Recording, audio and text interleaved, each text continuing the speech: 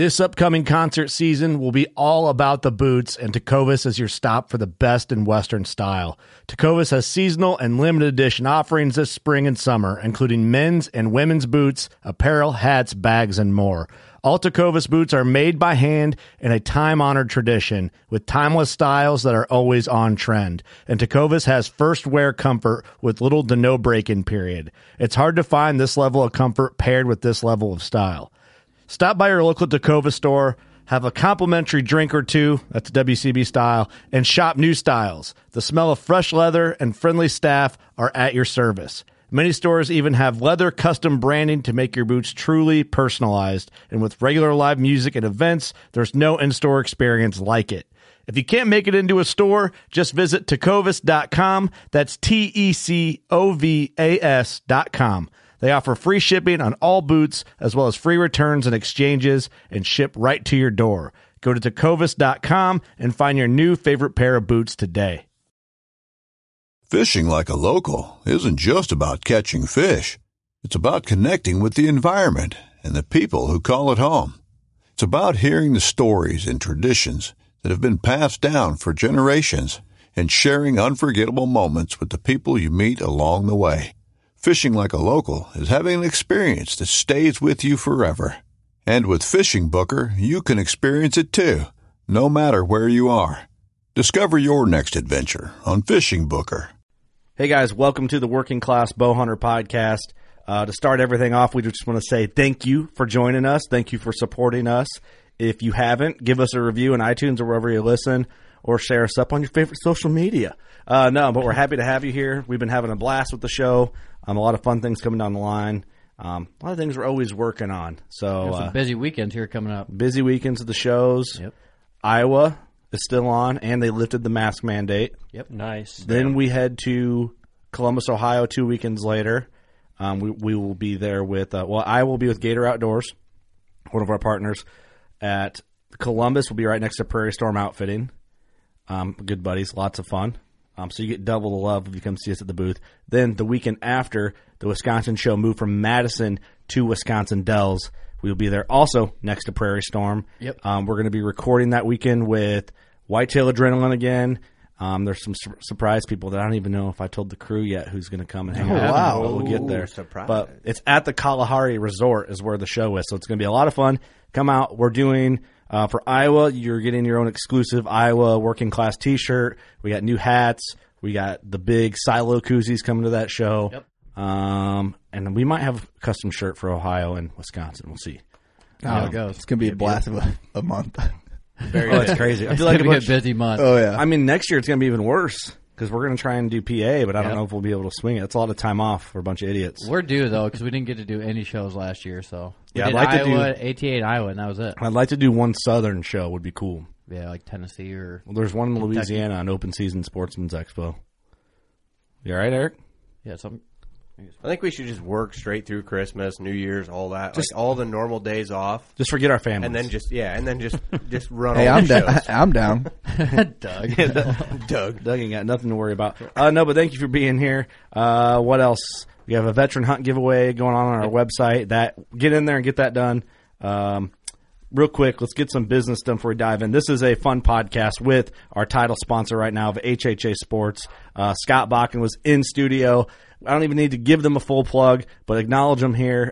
Code WCB15 if you'd like to save some money on an HHA new sight or rest or even a new stabilizer, which we get into detail on this episode.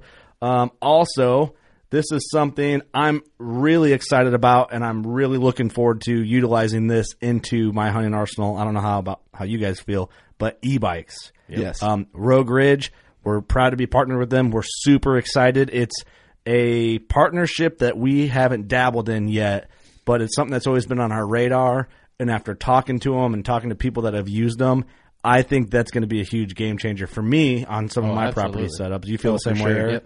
Yep. Eric, you drunk already, Big Dog? Yeah, I'm hammered. I'm hammered. I'm so used to the old one. Yeah, I know. It's like we upgraded to nicer mics, and Eric's still like trying to white trash it. But yeah, I mean, it's going to be awesome. For the bikes, I think it's either you have like a quad or a four-wheeler for access, which only gets you so far because of the noise and whatever. And, That's right. But, they have 3 different options. Rogue Ridge has a folding option, the RT750. They have an RG1000, which is the big boy, and the RM750, which is like the same powerhouse as the folding one, but just more of like a rigid mountain bike type frame. And two, when they first came out, they were so expensive, and now they're actually getting to be affordable. Well, if you're going to buy, and I see it too, like a side-by-side, a quad, they have their uses. You can double up and use them from other things too, but I have like a lot of weird political agreements with my ground. It's like only you're allowed. You can't ride a 4-wheeler here. You can't drive your truck. Yeah, in. no You gotta- tracks. Yeah, no tracks. You got to park at the gate. So with this, a bike changes everything, and for a lot of guys on public. Yeah. So that Rogue Ridge, and then also the Grind Turkey decoys. We'll be using the shit out of them come Turkey Palooza. About to be bloody. We'll do more on that here soon. But yeah, I hope it is. Me too. By the way, we have a turkey video about ready to come out. Also, the podcast is brought to you by Big Time, and we have a code WCB 2021. And I mean, the only people who can really talk about it right now is Doug and Eric. That's right. I still haven't got it out yet. What? I don't think the gator's going to make it in the snow right now. Been negatives. Your deer are just hungry. You can feed them, and you haven't. No. What Maybe the tomorrow. fuck, Makes man? them stronger. It's gonna be a no for me, Builds dog. character, what my dad would say. Eric, come on, you fed some deer, I haven't got it out yet either. dude. James. What's the I know. sponsorship for? Joe Humphrey, a tear just fell down his cheek into his beer. Joe, It sorry. It did. Joe, I'm just saying. It'll be out. It'll be out just, Sunday. Just say the snow's too deep. It was deep as fuck. You don't want to get stuck. Joe, I'm just saying, if it was legal in Illinois, man, I'd have like a mound of it out there, like the Lindsay way did. Me too. Just 40 bags out on the ground. Why not? They draw the bullseye in the plot. No This shit. is where you'll die. But if you can't supplemental feed, they got food plot seed for everybody. They got some screen coming out this year too. It's going to be legit. I'm I'm going to pumped have about that. a couple miles of that stuff. Miles, Shit, Amazed. seriously. Really? Between my 4 farms that I'm going to be running it on, I'll probably have a mile of it. We'll have to do some like podcasts on that specifically because Well, you have kidding. to think about it. I mean, not only does it hide you coming in and out, but you can use that to funnel deer the way you want them Yep. to come into a plot. So there's a lot of different uses for a screen. that's a good point. Yep. Okay, It'll be a good video too. there's some deep dive stuff on there. Yeah, we'll have to do some video stuff on that because that's interesting. We'll do some video from the beginning, like planning it and then watching it grow, like, just That'd be stage cool. by stage. That'd Yep. be, Let's do that. Elite Archery is also a proud partner. Everything Outdoor Group, which owns Elite, and one of the other companies, Slick Trick, which also now officially proud partnered with as well. Hey, look at that. there it Nice. But code WCB works for Elite and Slick Trick. We shoot the Slick Trick Raptor tricks, the Viper tricks. Elite, I chose the Remedy this year because I like the size of it, like what would it be? The foundation of it, I guess. Foundation. And I don't know what everybody else went with. I can't remember. So tell me, guys. I chose the Monster, the 36 result. I'm And, excited for that. Yeah, I'm gonna be trucking to the woods, the big boy. The big boy. The Wait, lawn you got a bomb. weird color too, didn't you? Got a Oh walking yeah, I stick got there. sour apple. It's like like the pit vipers of bow colors. With that douche It's a walking by pervert. you in public. Yeah. Sodded. What'd you go with, Oh, Eric? dude. Got the Encore. Did. The Encore. It's not much. I mean, you're a short bow guy if you can pick one, right? Yep. I usually have been, but And then Ross and Austin back there. I think I went with Result, Yeah, actually. Remedy. I'm a Remedy guy. I like that platform. Yep. Cool. Am I the only one shooting the Encore? I don't know. We'll find out. Time will tell. maybe. I went heavy this year. I haven't Yeah. been 70-pound limbs for years, but we're getting ready to go chase something big. So Yep. we went with the Oh, big, there you go. went with the big dog this year. You're going meese hunting. Yeah.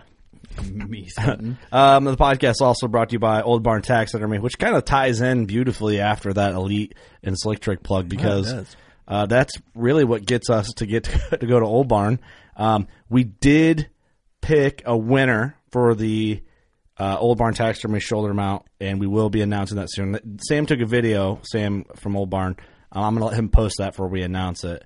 Cool. But either way, you've either already been contacted or you can start get excited because if you might be the winner, you don't know it yet. If you took a game head to Old Barn and then said you listen to Working Class, so check out Old Barn I wonder who it Taxidermy, is. Fort Madison, Iowa. Really proud to be partnered with them. Hopefully it's me. I entered. Well, I'll tell you this. I pulled Austin Chandler's name out of the hat first, and I go, well, he can't win it. Just read it. Rigged. And then don't even read it. Just throw it behind you. Rigged. Y'all cold as ice. Cold-blooded. Cold-blooded. The podcast is also brought to you by Gator Outdoors, the outdoor lifestyle brand. It's located in the Midwest, not Bellevue, like I've been saying. Sorry. Family owned and operated, which is cool. Gator really is. There's a lot of Gator branded type stuff in their area, but it's all like family. It's like Gator Outdoors. They are basically a retailer now, so you can order like your True Timber camo or whatever you want through GatorOutdoors.com. I think they're a dealer for Grizzly coolers, all that. But mostly they put out a lot of good merch. They're good people. So lifestyle brand. Check them out, GatorOutdoors.com. And Scent Crusher. Man, I feel professional. I got papers, and I'm like, I feel like I'm on the You radio. hear him in the background and shit. What are you doing work over there? I am. I think you're just moving those around to get the background. Well, there's noise. one paper here. Move around. Move around. Slick Trick, the one product that we probably haven't touched on as much as we should is the Covert Closet. Because we like the roller You bag said so Slick much. Trick. I did? Yeah. Scent Crusher. Scent Crusher. Kind of There you sounds the go. same. Thank you. Busy brain. Got me thinking about my papers. Paper. You're all sidetracked. I said result instead of remedy, so, you know. You did? Yeah, I was like, said damn, result. Ross is shooting the big boy too. Damn. We haven't drank anything. So No. we're off our game a little bit. No. Remedy. That's what I'm shooting. There you go. It's an elite. It's an elite. Just know you know. that. Just know that, all right? Let that be known. Okay, from not Slick Trick, Scent Crusher, the Covert Closet, we talk about the roller bag. It's pretty much a roller bag and a mobile closet in one. Yeah. So, and it's a Halo series, so you get the Halo series chargeable ozone unit with it. So check that out. The Covert Closet, ScentCrusher.com. Thank you to all our good partners. And I think Doug's got a veteran shout out, and then we're going to hop right in and let you enjoy I do. yourself. This veteran shout out is proudly sponsored by Operation HHA USA. And their mission is to show appreciation and to create a sense of community for veterans and active military through archery and the outdoors. And like we always say, they have a shoot schedule in Wisconsin this summer that we will make a couple of those shoots this year and probably podcasts there. Out in the That'd be heat. fun. Shoot a little. Shoot whatever elite bows we got. I don't know what brand, what model or whatever, but they're elites. There's E's on them. This veteran shout out is submitted by Maxwell Collins, and the veteran name is Frank Anthony Risen. Hopefully I say that right. He was in the U.S. Air Force. Says, I'm just a wage brain welder. It would mean the world to me and my family if you could give a shout out to our father, my grandfather. Says U.S. Air Force Staff Sergeant Frank Anthony Risen. I really hope I'm saying that right. He passed away on January 7th, 2021 at the age of 89 in Hot Spring, Arkansas. He volunteered to serve during the Korean War and was stationed in Germany. He means the world to me. He will forever be missed. He never got into hunting but loved fishing. With it being COVID, I was unable to go see him in his final days in the hospital. I'm on your podcast as he helped me deal with long nights and night shift of welding thinking about him. There's so much I want to say about him, but not words to say what he means to me. Love what you guys do for the working class bow hunters. Awesome. Thanks for submitting that, and sorry for your loss, man. Yeah, sorry to hear that. COVID's a motherfucker, too, to do that. But awesome, man. Well, thank you for your service. Thank you, sir. Thank you for your service, and rest in peace, brother. Here's a beer for you. Cheers. That was a good, detailed veteran shot. I like that. That was good. Man, 89. Yep. That's pretty good. American heroes, man. And he We appreciate volunteered all like of you. a badass. To submit a veteran shout-out, workingclassbowhunter.com in the menu tab, the veteran shout-out form.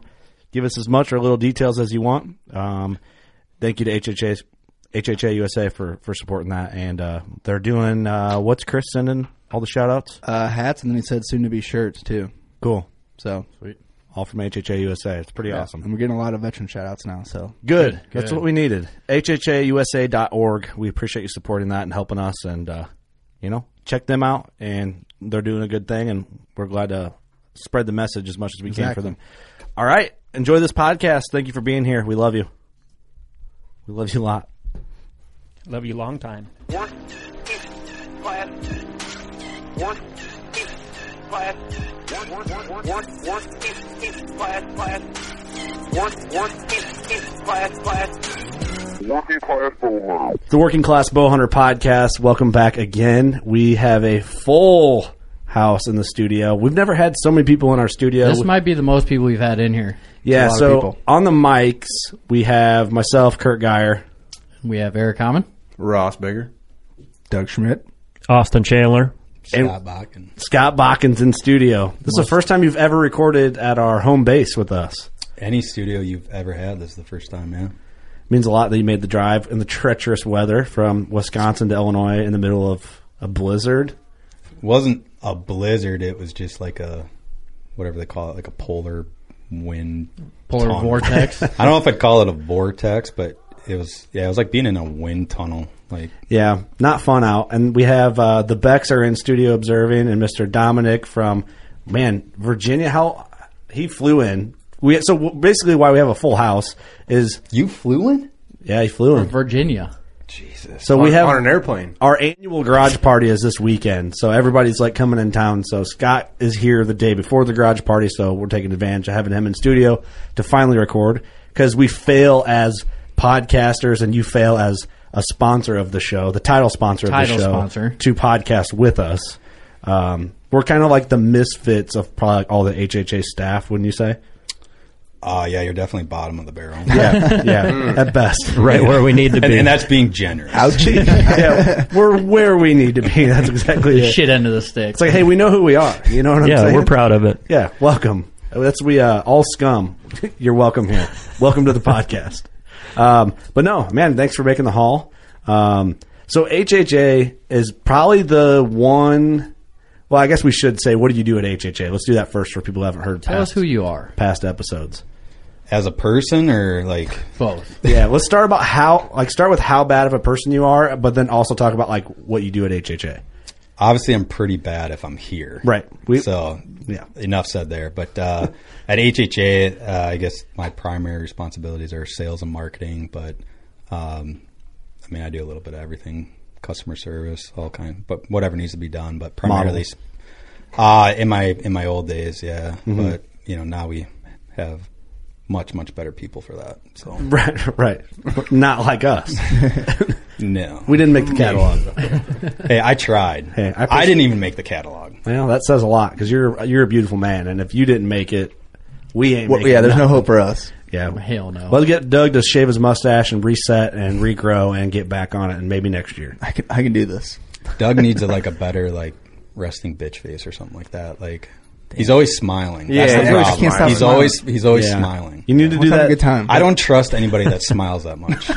Like you should never be that happy. Like there's nothing in this world to be that happy. You know what it is? Well, I would Bush say Light. he's got an office job, but so do you. Ooh, you smiling. But that's why I never smile. Doug's is just really easy, apparently. He's just high on. It is a government He's just job. high on so life. I ain't gonna say anything. It is what it is. Doug's got to protect his neck with his job when it Yeah. comes to the podcast. Do your coworkers listen to the podcast? No. Oh, They know about it? Yeah. What? I just don't. They don't listen to it though. Do they know about your fans only page? No, not yet. Well, now they yet. do. Thanks. Well, they don't listen. They don't Hopefully they listen. don't listen now. Jeez. My coworkers listen, some of them. Well, they should. Do any of the HHA employees listen to Working Class Bowhunter that you know of? No. Definitely not. Probably the ones that shouldn't. It's a no for me, dog. Yeah, probably. I don't know. Probably. Yeah. The ones that shouldn't. What is it? I don't really The know. janitor. No, like the owners, the ones that write my paycheck. Like, this is where our marketing money's going. Just keeping an eye on us. I think the majority, quite a few of our employees do because, when they all found out I was coming down here for this, they were all pretty jacked up. So I think, I think probably majority of them do. Did you just make that up? Maybe. Okay. Yeah, maybe. It sounded good. Appreciate Well, it. thank you. Yeah. Mainly because I don't, so I was trying to make it seem like somebody does. but- Yeah. No, I appreciate that. Hey, listen, I don't blame you. We suck, man. Hey, I don't listen to it either. So cool. HHA, we podcast with you, years ago at this point and kind of rolled into a partnership. So we're thankful we joke around a lot with you because we know you well, but we are thankful for the partnership and everything you guys have done and help us and all that, and hopefully we'll help you. Absolutely. But the single pin sights, that whole deal is, I don't really want to say it's controversial. I don't feel like it's controversial, but it's just different from what a lot of people start with. And Then there's the standard. it's different than the standard. Most people start on like a cheap 3-pin, like junky. It came with the bow I got when I got it, or my grandpa gave it to me. I feel that's how a lot of people start. So they're engraved where they need those 3 pins to have their 10, 20, 30 or 20, 30, 40 or whatever they have it set at. So if you're like Ross and you want to start arguments about multi-pin to single pin, did that happen on a podcast? That was at ATA. No, I mean, yes and no. I mean, we've talked about it several times, but honestly, no. Scott and I went nose to nose at ATA a few years ago, but Nose to nose. Yeah, I don't even remember that. well, it was a little heated. I mean, Kurt stirred it up. He was just Well, I mean, looking Well, for that's us. it. Probably would have been fine if it was just you and I. Yeah, we were just But, talking it out, yeah, but Kurt fired was it the up. one that was probably like, Now all of a sudden, I got somebody wanting to beat listen, my guys, ass. I don't really like this vibe you're putting out. It's That's not me. we all just need to get along, you know. we're good. That ain't me. We're buddies now. Fine. I know. Everything's fine. Well, Yeah. but you did See, there you go, trying to stir the pot again. Hey, guilty, you know. But No. Ross, you did bring up like a point where you were kind of used to that 3-pin thing. Yeah, I ran a 4 or 5 pin sight for a long time, and it took me a long time to get used to that. To look at the mess? Yes, yes and no, but it took me a long time to compensate between that single pin and being able to adjust.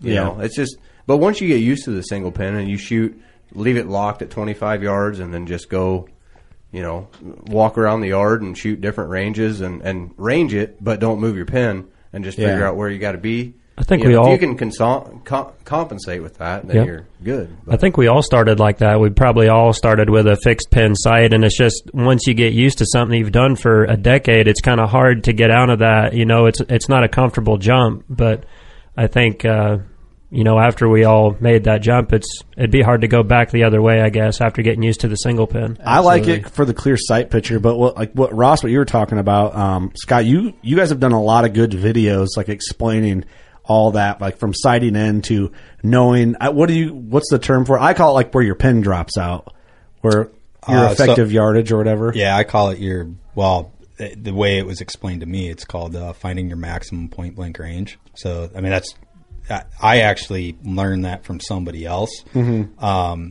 But I mean, a big thing with like the multiple pin to the single pin is like, especially nowadays, is technology, and like bows are way different now than they were 10 years ago. Like as far as like effectiveness and efficiency. Yeah. So like if we were having this argument like 10 or 15 years ago, you would probably win, because back then, like your gaps between your multiple pins were a lot larger than they are now. Where now, like all the bows that we all are shooting, like one pin can truly carry you from like 20 to 40 yards. Yeah. Right. But at the end of the day, like the argument, like you will never win with me, is the fact that like you are the most accurate with a single pin than you are with a multiple pin, because you have one pin to focus on. Yep. And you shouldn't even be focusing on the pin. You should be focusing on the target. Yep. So that's always my rebuttal is, like, it is nice to have all your yardages sitting there in front of you. And I'll be honest, there has been times where I've thought about, like, man, if I would have had like another pin or a third pin or something. But when you don't have your sight picture cluttered with all those pins, you're focusing on the target. Mm-hmm. And so I always relate it to like shooting a handgun or shooting a shotgun. Like wherever your eyes look, that's where the pin's going to float. That's a right? good So, analogy. Mm-hmm. So like you are exerting all of your energy on focusing on the target where you want to hit, not on the target the pin, because your brain physically cannot focus on both, because it's two different sides of your brain. Yep. So you're 100% focused on the target, which you should be. So, but like you were saying, it is a totally different mindset, and it is changing, which change for anybody is really, really hard, especially when you've done something the same way. Yeah, right. You know, like we run into, like when we take customer service calls, and you know, like trying to tell a dude that, you know, even though our sight tapes go out to like 100 yards, not everybody will get that range. Yeah. Because of their setup, Poundage, yeah. or their setup, Arrow, or even their style of shooting. You know, like you know, if you have a really high anchor point, that's going to make you shoot lower, so then you're going to have to raise everything up. Mm-hmm. So like, but like trying to tell a guy, you know, you got to scoot your peat up 1/4 of an inch in order to gain like a 1/4 of an inch adjustment on your peat. That'll gain you probably 20, 30 yards on your sight. Yeah, your anchor point. But trying to tell a guy that to change that, I mean, change is really, really tough, especially when you've done it for so long. So that's the hardest thing with switching from a multiple pin to a single pin. Is just, it is a big change, but if you practice it and you practice it the right way and you get used to it, it can pay like huge dividends. Absolutely. Yeah, absolutely. And that for me with the 5-pin back in the day, I could just gap my pins and I know there's my 30, I know there's my 40, and then I just, you know, as far as where that deer's at, and then I know where my pins are at, I can just kind of gauge that and not have to compensate too much. Basically, there's my gap. I know I can hit that, but I lose my mind with a single pin for the first couple years of getting used to it, or not even years, but basically just it took some time to just get used to that compensating and not worrying about picking up that rangefinder every time that deer takes a step. Like just pre-range, like Austin's told me for years. Pre-range everything, and then What I do, Ross, what we were talking about now a little bit, I live and die by my rangefinder. I do experiment, like when I practice, I experiment with the, you know, where my pin drops out, I guess, when my arrow starts to drop off. You know, like it starts to fall out from where my pins sit at 20 or 25 or whatever. But I live by my rangefinder, so like if a buck comes in and he's 37 yards, my sight's at 37 yards. Right. And what I like, with the single pin, you know, I'm practicing all summer, right? So I'm not just like throwing it on and like doing what probably most people do, which you should practice. But I shoot a Scott Hex release, which is it's a back tension for hunting. So it's on a hinge. There's a click on it. I kind of use that with how I anchor with my sight to my face to my release. So in the moment when I got a big buck coming in, and if everything's working out, he don't know I'm there, and I'm getting ready to pick my spot, I draw back, anchor, look through my sight, feel my release, and then like I've already ranged the spot or ranged him, and it's to the exact yardage of where I want to put the arrow. And by the time I get through, anchor, squeeze, click, arrow goes off.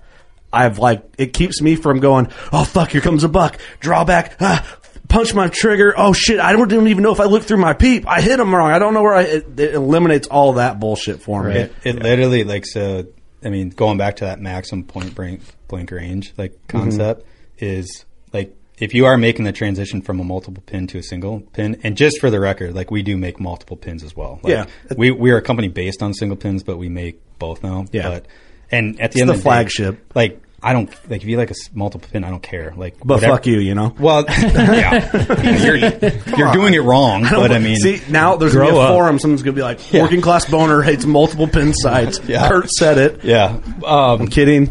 But so like if you've been using a multiple pin, let's say for like 20 something years, and you want to try a single pin, and a lot of those people that make that transition, it's generally because their eyesight's getting bad and they can't distinguish the different colors and stuff like that. And but I mean, you should learn how to shoot 20, 30, 40, 50, 60, 70, 80, 90, whatever, and learn how to adjust the sight as efficiently as possible. But then what the maximum point blank thing is it makes you almost more instinctive, but you will find if we have a YouTube video on it, and we just redid a new one that's much, much better and much, much more in depth. But if you do that test, it makes you much more instinctive, and you if you do it enough, you'll learn to trust your instincts, and you'll learn to trust your setup. And when it works out and you actually get to use it in a hunting scenario, it is the coolest freaking feeling. Oh shit, I can do this, and it does work, because it is a point and shoot system. No shit. I haven't seen that yet. We'll put it on there, and I'll link it in the episode description. We'll share it. It's cool. I mean, I've had it. I legitimately probably in the last 4 years, I don't think I've shot an animal where I've adjusted my dial. No kidding. I've always compensated for it. But I mean, that's how I practice now. Right. I warm up. That's the key, right? I warm up doing my 20, 30, 40, 50, 60 or whatever, and then I do the whole thing over again. But I never, and I leave my sight at 40 because I know from 5 to 53 yards, I can shoot that with my sight set at 40. No kidding. And all I'm doing is just holding a little low and a little high.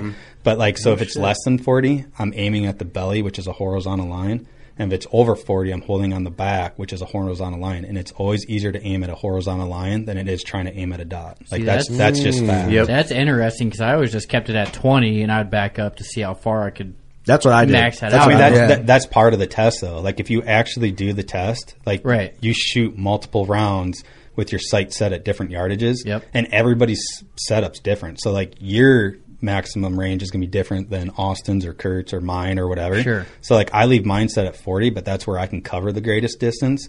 But Kurt's, his may be 38 or 35 or something like that. It's different for everybody. Right, and I never thought of like moving the yardage. I just said 20, okay, what can I get away with at 20? I never thought about going to 30 and see what I can get away with there either, you know? If you watch the video, you'll see it because you actually tape out like an impact range, and then you can actually see like at, you know, with your sight set at 20, with your sight set at 30, with your sight set at 40, and aiming at the different like points, you'll see like. It's like when I did it, and this is basically just going to be a very brief run through of the video, but like you start at 5 yards with your sight set at 20, and you have this impact range, which I set for about 8 inches. I mean, that's about the top of the lungs to the bottom of the lungs on a whitetail. And you aim at the top line starting at 5 yards, and you work your way back to 40, and you just keep aiming at the top line. You don't touch your dial at all. And eventually, as you work your way back, you'll get this line of arrows, and then you measure that impact range from the first arrow to the bottom arrow. So what you'll see is like between 20 to like 30, your arrows are basically all hitting that top line because there's not much drop. But then when you go to 35, now all of a sudden you're like hitting the bottom of the impact range. And then when you go farther back, you're almost like missing the target. So then you go back to 5 yards, adjust your sight to 30 or 35 or whatever you want to do. I did 30. And then you aim at the top line, keep working your way back, measure the impact range, you know, from the first arrow to the bottom arrow.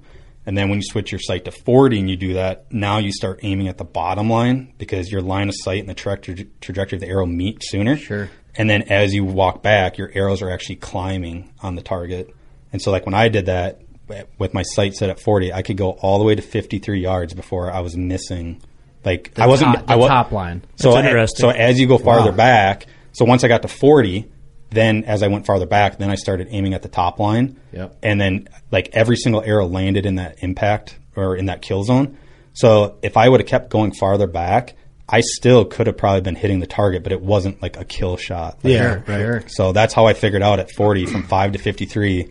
And like I said, it's always easier aiming at a horizontal line. And like for me, I'm a very visual person. So like now, like if I look at a deer or look at an elk or whatever it is, I can envision those lines. Like it's very hard for me to envision a dot. Like interesting. Well, and an animal has those horizontal lines too. You know, the back and the belly too. So that's going to give you a vision. That's really interesting. I like that, man. I mean, you're practicing. You practice this. You put your work in and do it, but your confidence level's got to be through the roof. Like heat of the moment. I mean, it's like it's a point and shoot system. So I mean, it's one less thing you got to worry about too. You know, you're dialed in at that yardage. That is awesome, dude. I wanted to talk about new stuff, but we're so into sights and aiming and stuff. One question I want to go back to: when you guys get your bow out when you're going to practice and you walk out to your target, what range do you? We'll just start with you, Scott. What range do you start at? Like 10 yards. You start that close? No kidding. That's just. I'm saying I'm getting old, but like. For me, it takes me a good solid like 20 minutes to warm up before. Really? I'm so stiff and like sore usually that it takes me forever to warm up. So I'll go with what I do, and then I'm interested to hear what everybody else does. When I'm sighting in and getting a new rig and like getting it dialed, I start at 20 is where I start. Once I feel okay, I'm good. Now I'm in like. You know when like a fighter trains, he gets in shape and he's ready, and then there's like that 2-week span where he's just maintaining before the fight. Once I reach that level before season, I walk out and throw like 5 arrows at 60 and then put it back. So like I start cold at 60 because I'm like, well... They say it, like I've actually read, like they say that that's actually like good. I mean, it's like it kind of like it breaks you out of like your comfort zone, which anytime you're uncomfortable, like you're getting stronger. But for me, it just like I'm not a good long distance shooter. Like I never have been. I probably never will be. But you know, like a guy I work with, I mean, that dude he can go 8 months without picking up his bow, and he can pick his bow up and go at 100 yards and shoot like like a 4-inch group. Some people got it, man. Like it's crazy. He's better at 100 than he is at like 40. I ain't got that. No, I don't. I can't figure it out. Like I've shot with him hundreds of times, but I mean, I shoot a lot, and once I get back to like 70, 80, 90, I suck. It takes me a full summer of shooting, and then like at the end of August, then I'll probably start dropping them in at 100. But it takes me all summer. And then you think you're like really, really good, and then then you fuck up. And the next day you're like off. You're like, what did I do? Then you have an animal at 60, and you're like, oh, I got this. And then you pull the trigger, and the arrow sails like 5 feet over, and you're like, yeah, I didn't have that. Yeah, oops, I never had it. No. I think you're big shit shooting at a target. I really thought I was feeling it. What do you guys do when you really thought I had it? Honestly, man, like I really like starting at 40, even cold. Start at 40, and just because I feel fresh, but I'm not warmed up yet. Yeah, and I start at 40, and then I'll go to 50, and I only shoot 2 arrows at a time. So I'll shoot 2 at 40, I'll back up to 50, then I go to 60, and then I go back to 40, and I do it again. I roll through that about 3 times, and then I start stepping up. When I start getting tired, then I get up close and just make sure I'm still slap. See, if I feel fatigued, I'm done.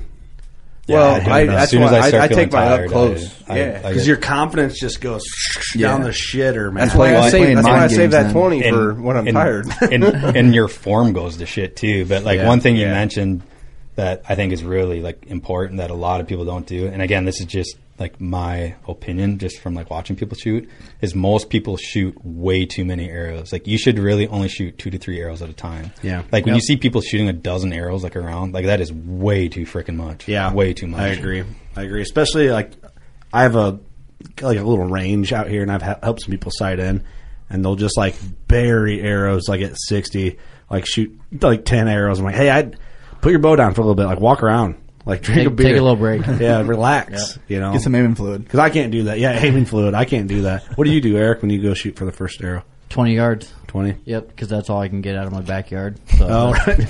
You're right. That's the first you can shoot. Bound by boundaries. Yeah. I only have one pin, so that's the farthest I can shoot. That's all I got. Shooting towards the neighbor's house, they don't like it very much, but fuck them, right? What do you do, Lord?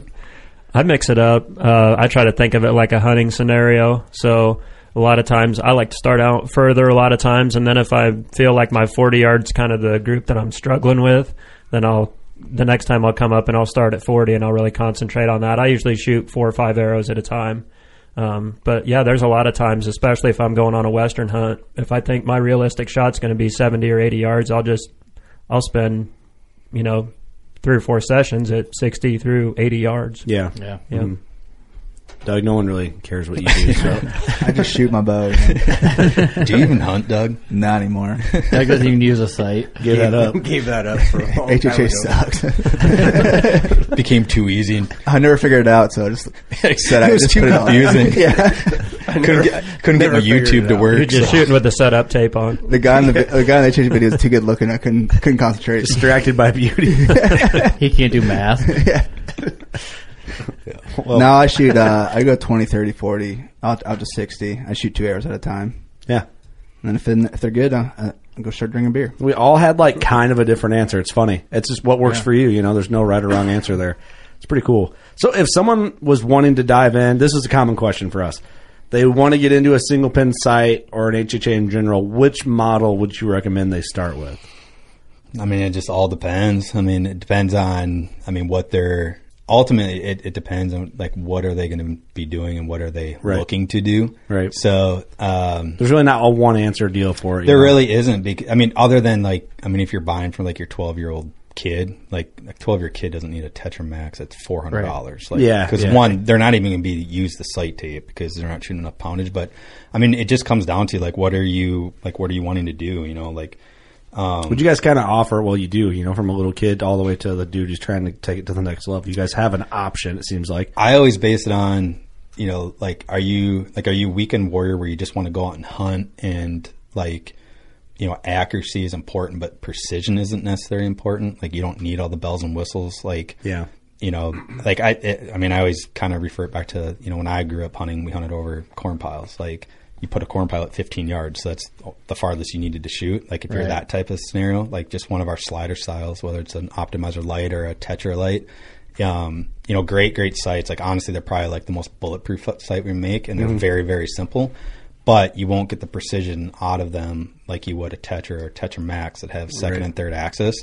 So, for the average person, can you break that down for people who have no idea?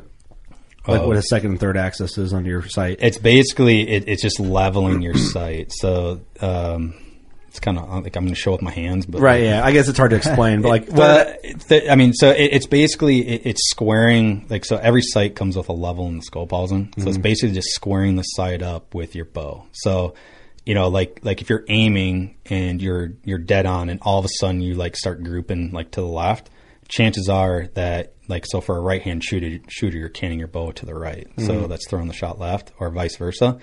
But so when you're setting your second and third axis, that's literally squaring the sight up to the bow. So you're putting your bow in a bow vise. The bow is square, and then you're squaring the sight to the bow, like in a nutshell. Yeah. So it's two different adjustments. So third axis generally affects your up and down. Like so steep angles, up and downhill. And then second axis is kind of like your left and right. Yeah, I guess like clockwise, counterclockwise type of stuff. So it's the tilt of the scope housing itself. So like side hill shots and stuff like that. So again, my opinion, second axis way more important than third axis, 100%, especially in the Midwest. Well, and even when you're going out west, man, like unless you're like going after sheep or goat, where you're like literally on the edge of a rock face, like shooting straight down, like third axis isn't really going to throw your shot that much. Yeah. But like second and third axis definitely do make a difference. Yeah. Like, definitely do make a difference. I think third axis ought to be a special order. Like there ought to be like 90% of sights made with only second. And if you want a third, you got to special order it. So that's like in our Tetra line, like our Tetra series, our Tetra LT, which is like our higher end slider. So that comes with just second axis because of that. So that's like the weekend warrior dude that wants a really good sight and wants some like adjustability and wants some like precision. He gets a second axis adjustment, but if you want second and third, then you get into the Tetra and the Tetra Max, which both sites offer a third axis adjustment. Both the Tetra and the Tetra Max do. And I'm sorry, I got all hateful there, but the only reason I say you are a hater. It brought up a great point. The only reason I say that is because that third axis got me on a spot and stalk on a great big mule deer. I mean, I'm crawling and putting that bow out in front of me, and I'm just sliding across cactuses and everything else, and I had a beautiful shot, 53 yards, quartered away, standing there looking at me. He was dead, and I just sent it off and bagged him. That's like a perfect like kind of scenario too. Like I didn't bag him. I mean, I literally teabagged this deer. I missed him by a mile because the third axis got me. And that's like so Kurt like brought up like tree stand hunters were third axis, but like from a tree stand, the farther you shoot, the flatter you're shooting. So third axis really doesn't come into play. Right. That's a good point. But like when you're out west and you're like shooting like extreme downhill, the farther you shoot, the more downhill it is. So, but it's harder to tell if your third axis is off than your second axis, because if you shoot low or high on a downhill shot or an uphill shot, it can very easily be like your peep, because if you're shooting downhill, technically your peep wants to scoot up, because your hand wants to slide up. But in an uphill shot, it's the exact opposite. So it's really hard to tell when your third axis is off. But like, well, it's the same thing with shooting long distance. Your peeps cantered down if you're shooting 100 yards versus at 20 yards. So it's changing a lot. That's why I always say second axis, because I can tell you like immediately, like if I shoot and like where I hit, like I can tell you like that was second axis, like second axis was off. But so yeah, I mean, going back, like it all depends on what they want to do. Like if you want precision, then you're looking Tetra Max, right? And what's the main difference between the two? The biggest difference is the Tetra was built off of the Tetra Max, which the Tetra Max is like the highest end sight that we make. That's definitely got the most like features. Yeah. So the Tetra is kind of like the baby brother of the Tetra Max, but the biggest difference is the Tetra Max has a removable yardage wheel. So if you are a shooter where like you're changing your setup throughout the season, whether it's just like poundage or arrow weight or whatever, that's all going to affect the tape number you have. I think that's an awesome option. Especially if you are that, and I'm that person. Yeah, like I shoot different arrows throughout the season. So, like, honestly, a perfect example of it was this past fall. I got back from elk hunting in Colorado where mechanicals are legal. And I was leaving. I literally got back from Colorado on a Friday, and I was leaving Saturday morning to go to Idaho, where mechanicals aren't legal. And I had to shoot a different arrow to get my fixed blades to fly. Yep. But I had that wheel with that different tape, and all I did, I swapped them the night before, and I got on a plane and flew to Idaho. So it's like that's awesome. It's huge being able to like swap those wheels out. So that's the biggest difference. Like there's some like internal differences and stuff that like nobody would notice, but I mean that is the huge difference, is having that removable feature. I was thinking about that for our moose trip. We got a big moose trip coming up this fall, and we're going to be shooting 70 pounds and a heavy arrow. And I just thought, well, I'm just going to have to set this bow up. It'd be my heavy bow, but with a setup like that, you just pull that wheel off, put your whitetail setup on, you got both rigs onto the same bow. Where are you going? We're flying out of Bethel, Papa Bear Adventures. Mm-hmm. So another huge like advantage of the Tetra Max is, so like if you're going on a big trip like that, bring 2 or 3 spare wheels with that same yardage tape on there. And then, so like for me, I always have my dial set at 40. And if something were to ever happen where like I can't, so it doesn't really happen anymore because we've upgraded the quality of our sight tapes that are more waterproof now. But with our old tapes, like if you're in camp and you had like your bow hanging out like on a tree limb or something like that and it rained, our old tapes, I mean, this is going back like 4 years now, 5 years now, the tapes would melt because they are a paper-based product. Mm-hmm. So you'd have to have a spare wheel to replace that one so you could read your yardage. So that's a huge advantage too, is you can have a spare wheel in your pack just in case you ever need it. It's a smart idea up in Alaska where you could get rained on every day. Every single day. Yep. Yeah, because Scott, you just went. That might have been the last podcast we did, man. At Deer Fest. I was thinking about that. Was it that long ago? God, I mean that's almost 3 years ago. It's real sad, man. God, you guys must really hate me. I think it's the other way around. We do. We're bottom of the barrel, man. We established this. It's on you. Hey, but that's a good barrel. Hey, it maybe. You can never have enough barrels. Is it a whiskey barrel? I hope so.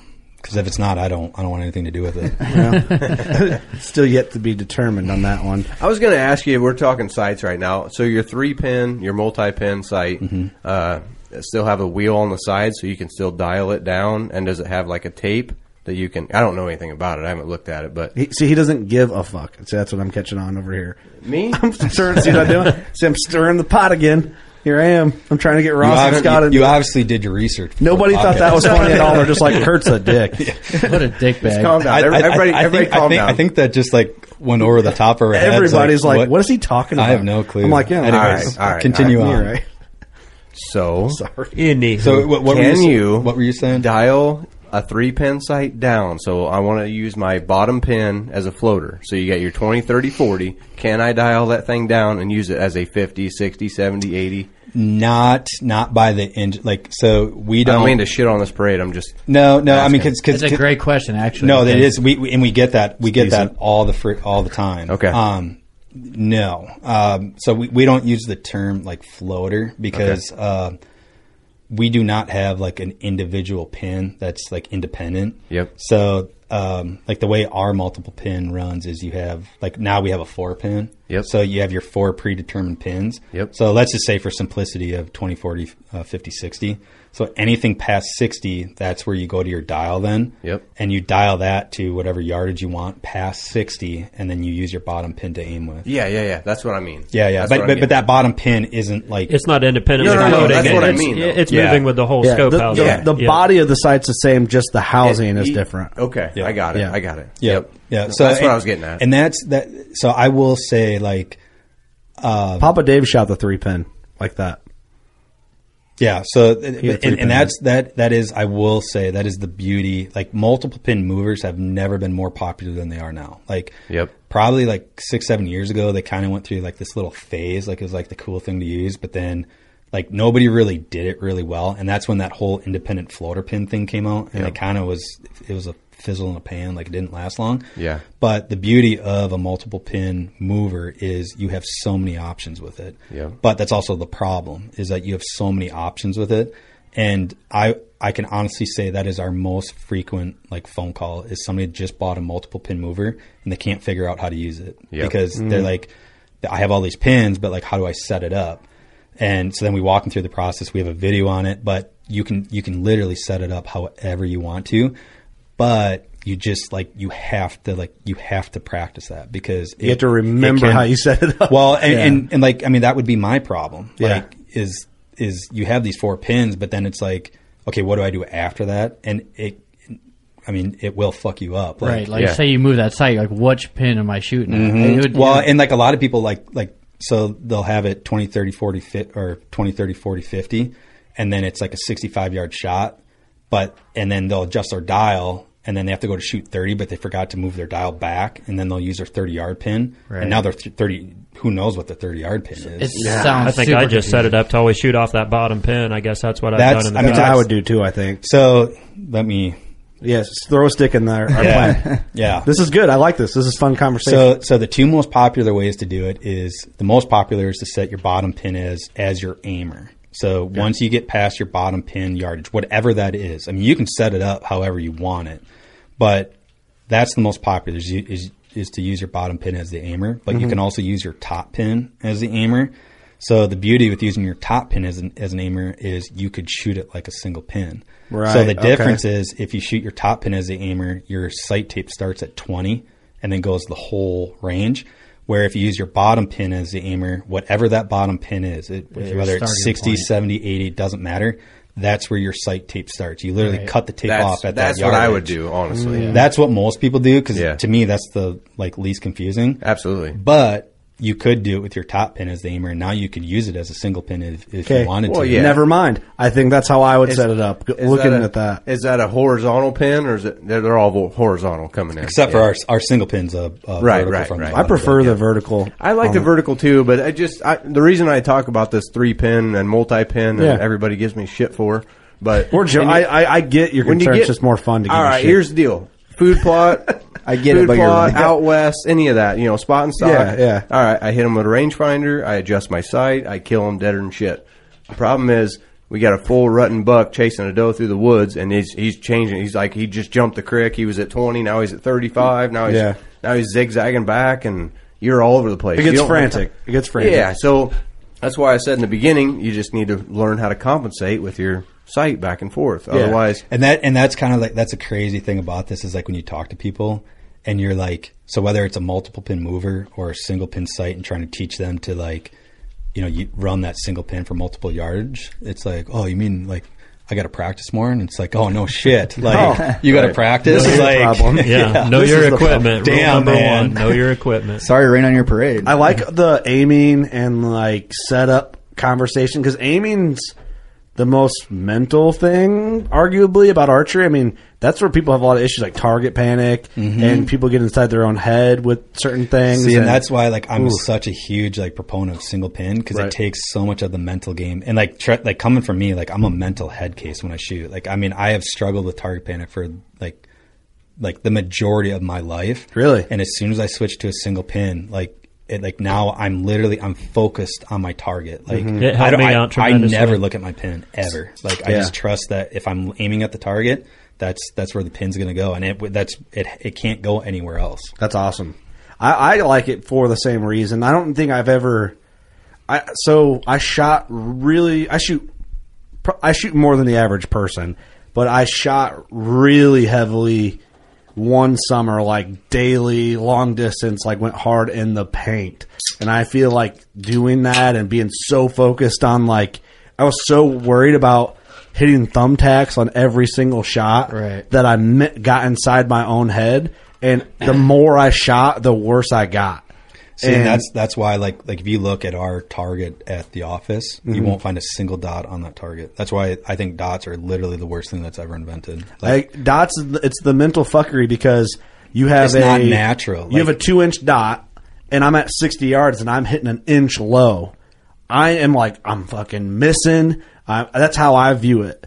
So what I did after that season, I don't know if Eric, if you remember me talking about this at all, like, when we podcast nights, I'm like, I'm shooting at 3D targets only, kill shots, like kill zone shots only. Right. Better be in that 10 ring or shoot at lines. Like even like you'll see like a bunch of like we have a big 4-foot by 4-foot like block target, like wall target, and you'll see a bunch of like horizontal lines, but then you'll see like crosses, I mean, there are a lot of really, really good shooters that can shoot like spots and stuff like that. me personally, just like watching people like shoot, when they shoot at a dot, they try to they're burying too hard. Well, they're so tense because they're trying to restrict the bow to try to hold on that dot rather than just, so they call it like your shooter's signature, rather than just letting the pin just like float around. And if you are focused on that spot, the pin will go. It's going there. Yeah. It's gonna follow it. We had set up a little mini 3D course like in my backyard.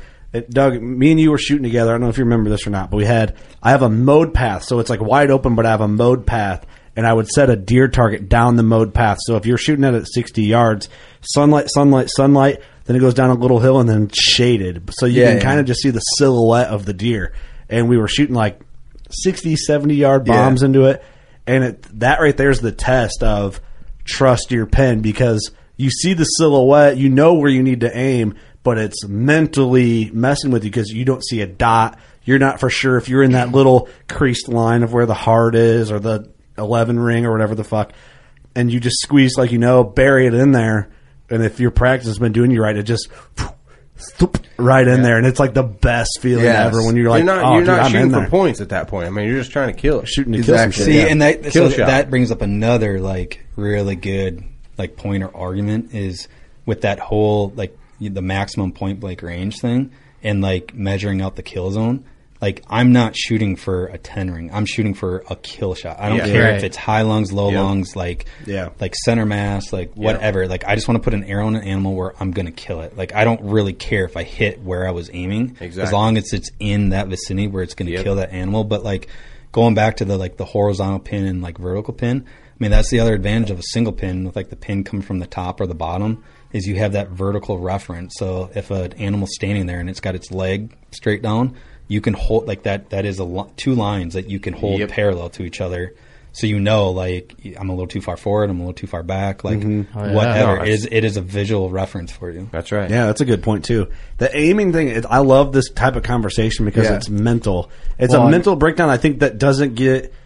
I think you break it down on your own. And I think listeners probably like listen to this like, oh yeah, I think about that all the time on my own, but rarely do I talk about that detail. Like what you just mentioned, Scott, like with your buddies at the bar. Well, half the time, try and find somebody you practice on. Everybody's shooting double barrel crossbows at the bar. But yeah, like you break down this like minute, whatever the word is, I'm an idiot, stuff when it comes to aiming that only people who shoot a lot know or experience or like go through mentally in their head all the time. Well, and that's the thing too. When I was laid off, a couple of years ago, and I would shoot every day, there would be times where I'd go out. Was it because of job performance? It was not. It was not. It was because we're dumb. Not this time. The seniority number thing. But anyways, bottom of the barrel, right? It's your story. That's right. It's your story. You tell it all you want. Shit had wage brain, But I would shoot one at 40. If it was a good shot, I just quit. Yeah, that's they always say end on a high note. Like, so. I could never do that. One and done. I could never do that. If I make a good shot, I'm like, man, I want to do that again. If I got worse and worse, then it'd fuck with my head and saying, it's like it's like being in shot. a slot machine. Like you just won $20 and you're like, I can't stop. You can't stop on that. And the next thing you know, you're down like 200, blowing a dude in the sandwich in the parking lot for a sandwich. Like, I've never been that low yet, but earlier I said fuck, and I was like, man, HHA might not be thrilled as a company, and they listen. But to now that. you feel fine about it. But now I'm like, dude, it's a perfect partnership. It's fine. We're all fine. As long as you keep one up on me, we're good, Scott. Yeah. Well, I haven't even started. Well, what I like about what you're saying, Eric, I get to that point once I have the confidence and like I've done everything I can on my side as far as like equipment goes. Like my sight is how I want it, the sight tip's how I want it, my bow's how I want it. I know you're dialed in. I know I like my peep how it is. I know I like how I got my rest. I know I like everything. Then that comes down to that like I've done my training. I'm maintaining for the fight. Sure. If I go out to shoot 1 or 2 60s and they're right in there, I'm like, cool. I'm done. I'll do that during the season. Come out, hurry up, run out, shoot a 30-yard. If it's in there, cool, I'm good. I feel good. And I'll do that throughout the week during like hunting season just to, all right, I'm good. Bow got banged around a little bit. I'm going to go check everything. Cool. Hop back at it. I don't want to throw a wrench into this like I have. No, please do. But anyway, so if you're shooting, I think you do. Stick in the spokes here. No, yeah, you'd want to. Ross has been playing the devil's party advocate all pooper. night. So let's go back to shooting 3D, just out in the timber, shooting that shadow silhouette, down in the dark. If if you're walking a 3D course, and I've done it a lot, but if you're out there and you're standing on a hillside and you pull back and you feel good about that, talking about your with the vertical pin and put it on the leg of the deer and all that. I mean, I've done that lots of times, and then you get settled, and then you just take a little peek at your level, and it's way off because you're standing on a big old hillside. Mm-hmm. It's amazing where you feel like you're way out of range. You just got to cock that bow in the worst way just to get that level spot on before you can shoot. And thank God you did, because otherwise you'd have missed that thing by a mile and shot him in the back hips. It's just, I've done it.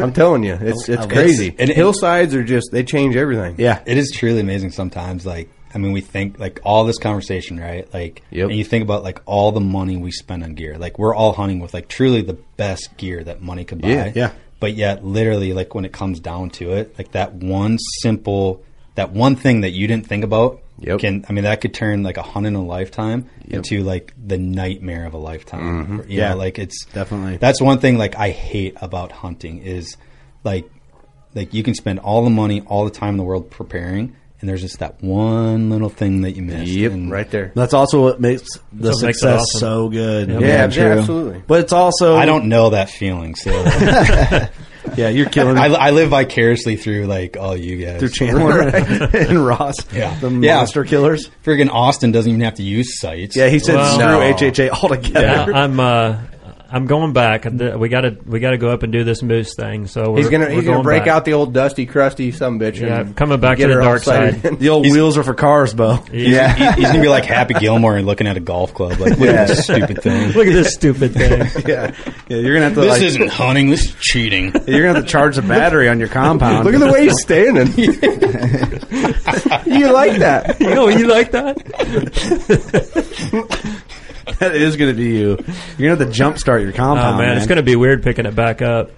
Well, like the whole time in camp, he's just going to be like, yeah, I mean, like real hunters. Like, You know, real hunters don't use compound. Humble bragging the whole time. Yeah. I'm considering bringing up the double barrel crossball with me up just so I can get a moose with an arrow, you know what I'm saying? I don't care what it's with. Hey, dude, if it's a moose, it doesn't matter what you kill with. That's what I'm saying. I will like I do think moose should be shot with a rifle. Like if you've ever like had to, do you feel that turkey should be shot with shotguns and not? I think turkey should be shot with like a bazooka. I hate all of it at once. I hate like I agree with you. All cannons, all arrows, like grenades, whatever. Like throw a pressure cooker at it. Like I don't care. Just put a claymore by your decoy and call it in. Hit it with a crock pot. I hate tripwire. So okay, bad. let's do this quick because I want to go anywhere we want to go at the end. HHA has a new product line coming out, and see what I'm doing. I'm reeling it back in because I don't want to miss this. Bringing it back. So you're good at your job. Thank you. I'm really excited about this because one, just by appearance only, our bow accessories are going to match, and it's going to look amazing. Oh yeah. And I'll just let you get to this now, and then break down what's coming. Well, I guess of what's available really by the time this launches. Okay. So you want me to talk about what we are coming out with? Well, it'd be. I'm thinking ahead here. What am I talking about? It'll be available by the time this launches. So, what is available for everyone to get now? It's new. New for 2021. We came out with a new. It's an addition to our Tetris series. It's a new stabilizer line. So, actually, probably everybody in this room doesn't know. Like one of the first products HHA ever came out with back in the early 80s was a stabilizer. And it was one of the first stabilizers that was on a knuckle system. So, like, you know, back then they were just solid aluminum rods, and they wouldn't fit in cases. So one of the first products we had was a knuckle system where you could loosen it, and then the stabilizer would fall out of the way, so it would fit in a case. So we're kind of going back to our roots. But yeah, so we came up with a whole line of new stabilizers. Probably, I mean, the most like the newest or the most exciting is we have an adjustable length stabilizer. So it right out of the box, it starts at 6 inches, and then you can actually extend it out to 10 inches just by threading it out, and then it'll lock at whatever length you like it. And then we have 3 different fixed lengths, a 6, 8, and a 10. and then a whole accessory line built around that. So actually, probably the product I'm most excited about is our back bar system. So you can run a front bar or a back bar off it, but what's kind of unique about it is the adjustability of it. And so you actually get I call it second and third axis, where you can actually, adjust the pitch, how far you want the stabilizers to swing out away from the bow and how far, up or down you want it. And it's just really, really well built. Like, Brian, one of the owners and engineer, did a really, really good job on that. And both systems are a quick disconnect system. So it's just a whole stabilizer, line. And it's the Tetra, stabilizer, line. So, yeah, I love the idea of the adjustability one. Absolutely. Because so many people, stabilizers typically are expensive, for I guess if you think about for kind of what they are, but what they do for your bow, it's a major performance thing. So somebody that saves up their money and they're like, man, I don't know if I want a 6-inch or a 10-inch stabilizer or an 8-inch or somewhere in between, they can get that adjustable one and really mess with it. Or what I like about it, and this is how in my head right now I'm envisioning it, I'm going to experiment with that adjustable one as my back bar. So I was literally just going to say that, because when that stabilizer, the adjustable stabilizer, that's the Tetra LRZ stabilizer. So when that was designed, it was actually designed as a front bar. But in my head, it's going to work better as a back bar. Yeah. Because a front bar is a front bar. Bows nowadays are pretty well balanced, right out of the box. But you can really mess with the back bar to compensate for whatever accessories you have. So that's how I'm going to run it. I'm going to run it as the LRZ as a back bar. And then you can add whatever weight you want it. You can put that weight wherever you want it. So you could technically actually probably run less weight than what you normally would, but just lengthen the bar. Oh, right. Use the leverage and of adjust it farther down too, so it gets the weight lower. Are you a guy? Do you shoot with your quiver full of arrows on the side of your bow, or are you a hip quiver or on your pack quiver type guy? Depends what I'm doing. Whitetail, I'm a quiver off, hanging in the tree. No kidding. I'm a quiver on all the time guy. I shoot so much better with a quiver off. Let's roundtable that. That's an interesting question. The same way. I'll jump in here. Yeah, so I used to be the same way as Scott here. Really? I took my quiver off and hung it in the tree all the time. But when you go out west and you're spotting and stalking, you can't be leaving your quiver behind. You have to. It's got to be on there. So yeah. I just got used to shooting with the quiver on. I just in a tree stand. That's just one less thing I have to worry about, like hitting something or banging around or getting caught on something. Yep, I get that. But man, that follow up arrow. Just bang, bang. Just in case. You should learn how to shoot better. Hey, it's one and done. Hey, remember you said those little things that can screw up a perfect hunt? That is true. That is 100% true. I like to have that gat, like that second shot. You know what I mean? If I need it, it's there. Well, especially in the heat of the moment, like if you have to have a follow-up shot and you have to reach around the tree to try to grab an arrow. Like I have done that. Yeah. And actually twice. The first time I slipped my hand wide open on the broadhead, and then the second time I dropped the arrow, and then I went to get the second arrow, and I couldn't get the second arrow on my quiver, and then my whole quiver went down to the ground, and I never got a follow-up shot. So I can see that. It's just I just have always been a quiver off in the stand. So but quiver off. Ross is quiver on. Eric, I am now. Quiver off. Quiver off. I'm a quiver on. Doug, quiver off. Austin, I practice both ways. So interesting. Austin goes both ways. Damn. All right. So a lot of times, now listen to me and it'll make sense. Now listen to me. Shut your fucking mouth. Quietly, shut your mouth. All right. So no offense, but shut the fuck up. I feel like Austin's like the old guy that lives across the street. He's a dad. He's a dad. It's like you kids. He's like you morons. You young pups, listen to me. Pay attention here. I'm going to drop some knowledge. Now listen. All right. So I hunt a lot of different shit. All right. I got double bulls. I got rednecks. I got food plots. I'm in the timber. And every situation calls for a different quiver. If I'm in the redneck, there's no way in hell I'm going to run that quiver on and take a chance of banging my arrows on shit. Same way in the redneck when you're turkey hunting. And if I'm in the timber, I want it on.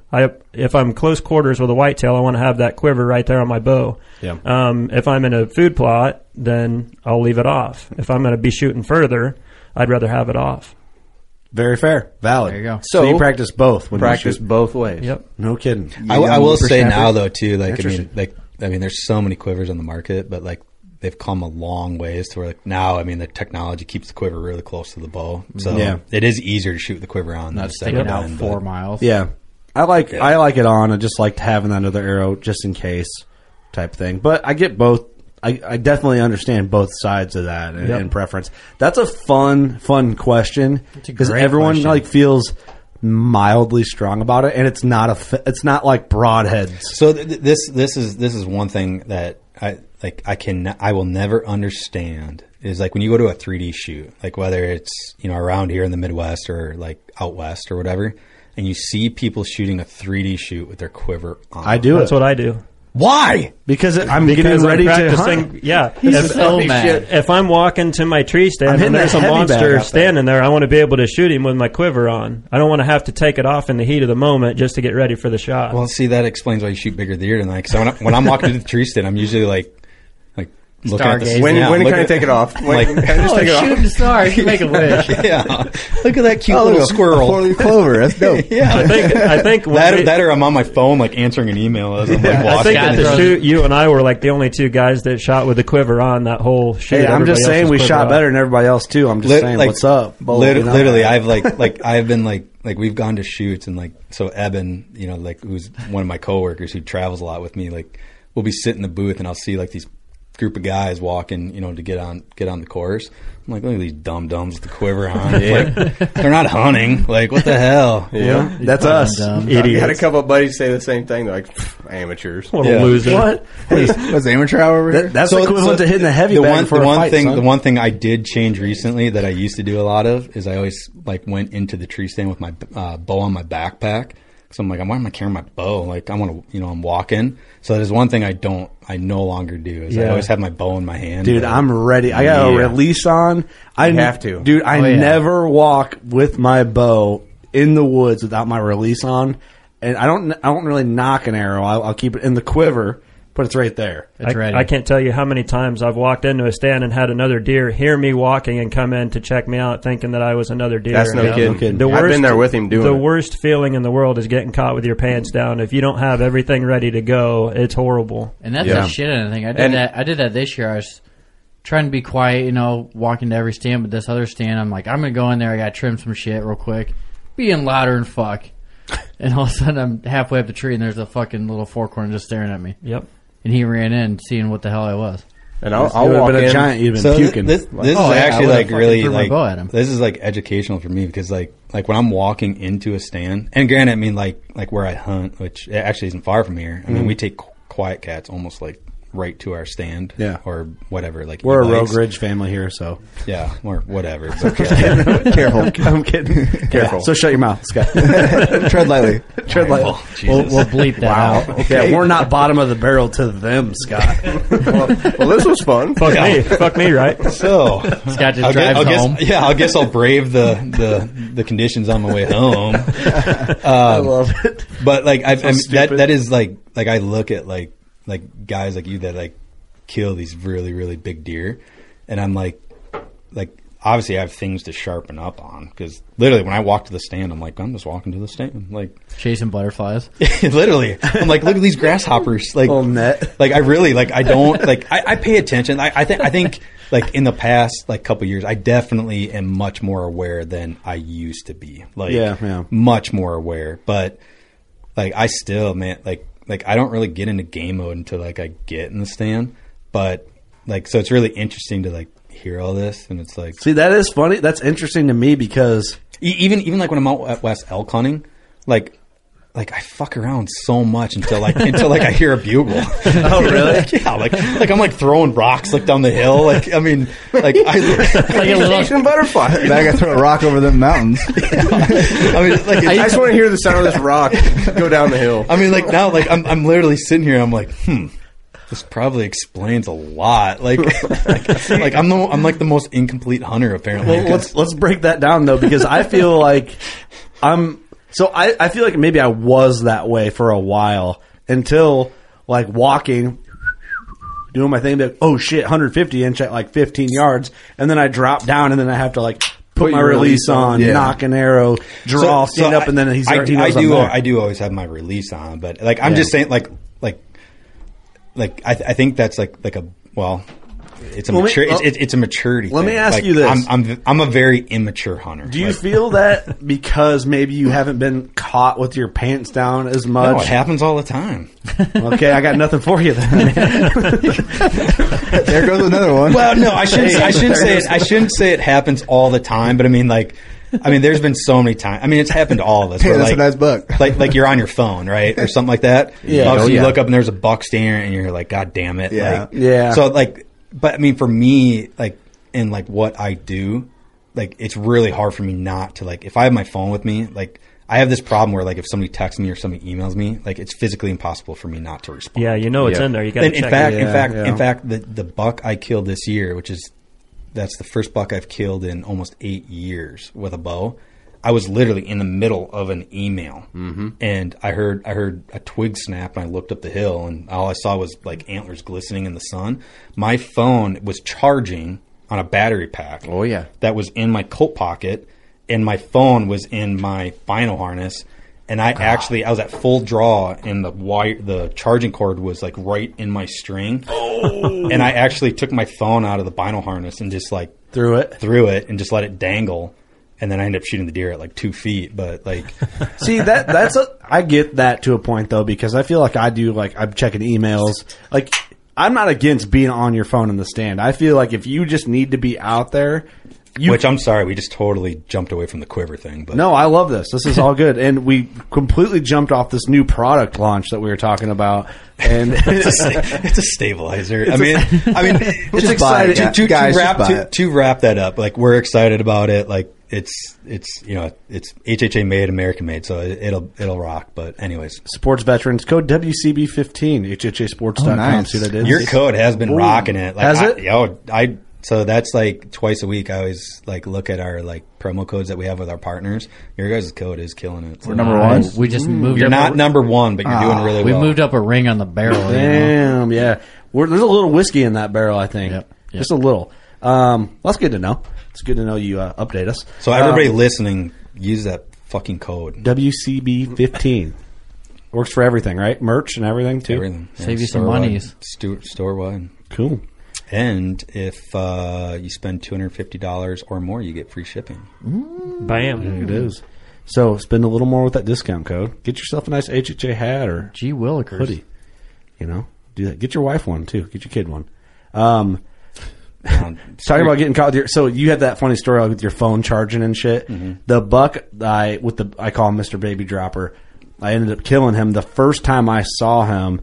it was cold out, but I don't like to wear a lot of shit because it's all puffy and gets in the way of the string. I would rather be minorly cold than overdressed. Yep. 100%. So I just wore basically a hoodie and I have a Milwaukee heated jacket. Well, the way I was sitting or my harness thing, it helps, but it doesn't keep you hot. You know what I mean? It just helps a little bit. They're nice. So I'm sitting there and I think my harness, or I leaned up against a tree, shut the battery off. And I started to get cold because I was sweating on the way in because of the long walk. Mm-hmm. Yep. And I get in, I got standing corn. I'm trying to turn the battery on. It's behind me where my kidney's at. Can't get the battery on. It's an awkward spot. They could have done a better job with that. Fuck yeah, put it on the front. Stupid. Yeah, think about us here. We're we got harnesses on and all that. So I'm well, they didn't design it for hunters. No. It's camo. That's for sales. Exactly. You're right. They need a new marketing guy, and they need to sponsor us with some cordless tools. For hanging tree stands. Yeah, hanging tree stands. Working class. Goddamn, we use them at work. I'm a Milwaukee man. DeWalt can kiss my ass. Yellow's a gay color. Hey, you bite your tongue. I'm a DeWalt guy. Are you? Man. Oh, man. Ross has got something else to go. I'll be honest. Hey, Doug's a Black & Decker guy. I got it for Christmas. I don't know. I don't care. I stopped by Engineers and Tools. What are tools?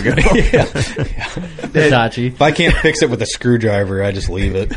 Yellow's Yeah, Doug's a Black & Decker guy, that's what I heard. So nah, man. It's on you, man. I'm all cat Is that a program. political thing, or is that just a personal thing? I don't use tools. Nobody uses Black & Decker tools. He calls a handyman to come put his IKEA shit together.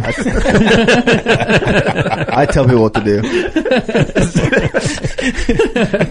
I have people that work for me. Yeah. That ain't my job, homie. It's going to be a no for me, dog. I'm putting this shit together. It's really funny. Going back to my Milwaukee jacket, they They need Doug. You could be an engineer in Milwaukee and fix that. All right, I'll go there. So, Are you an engineer, Doug? Yeah.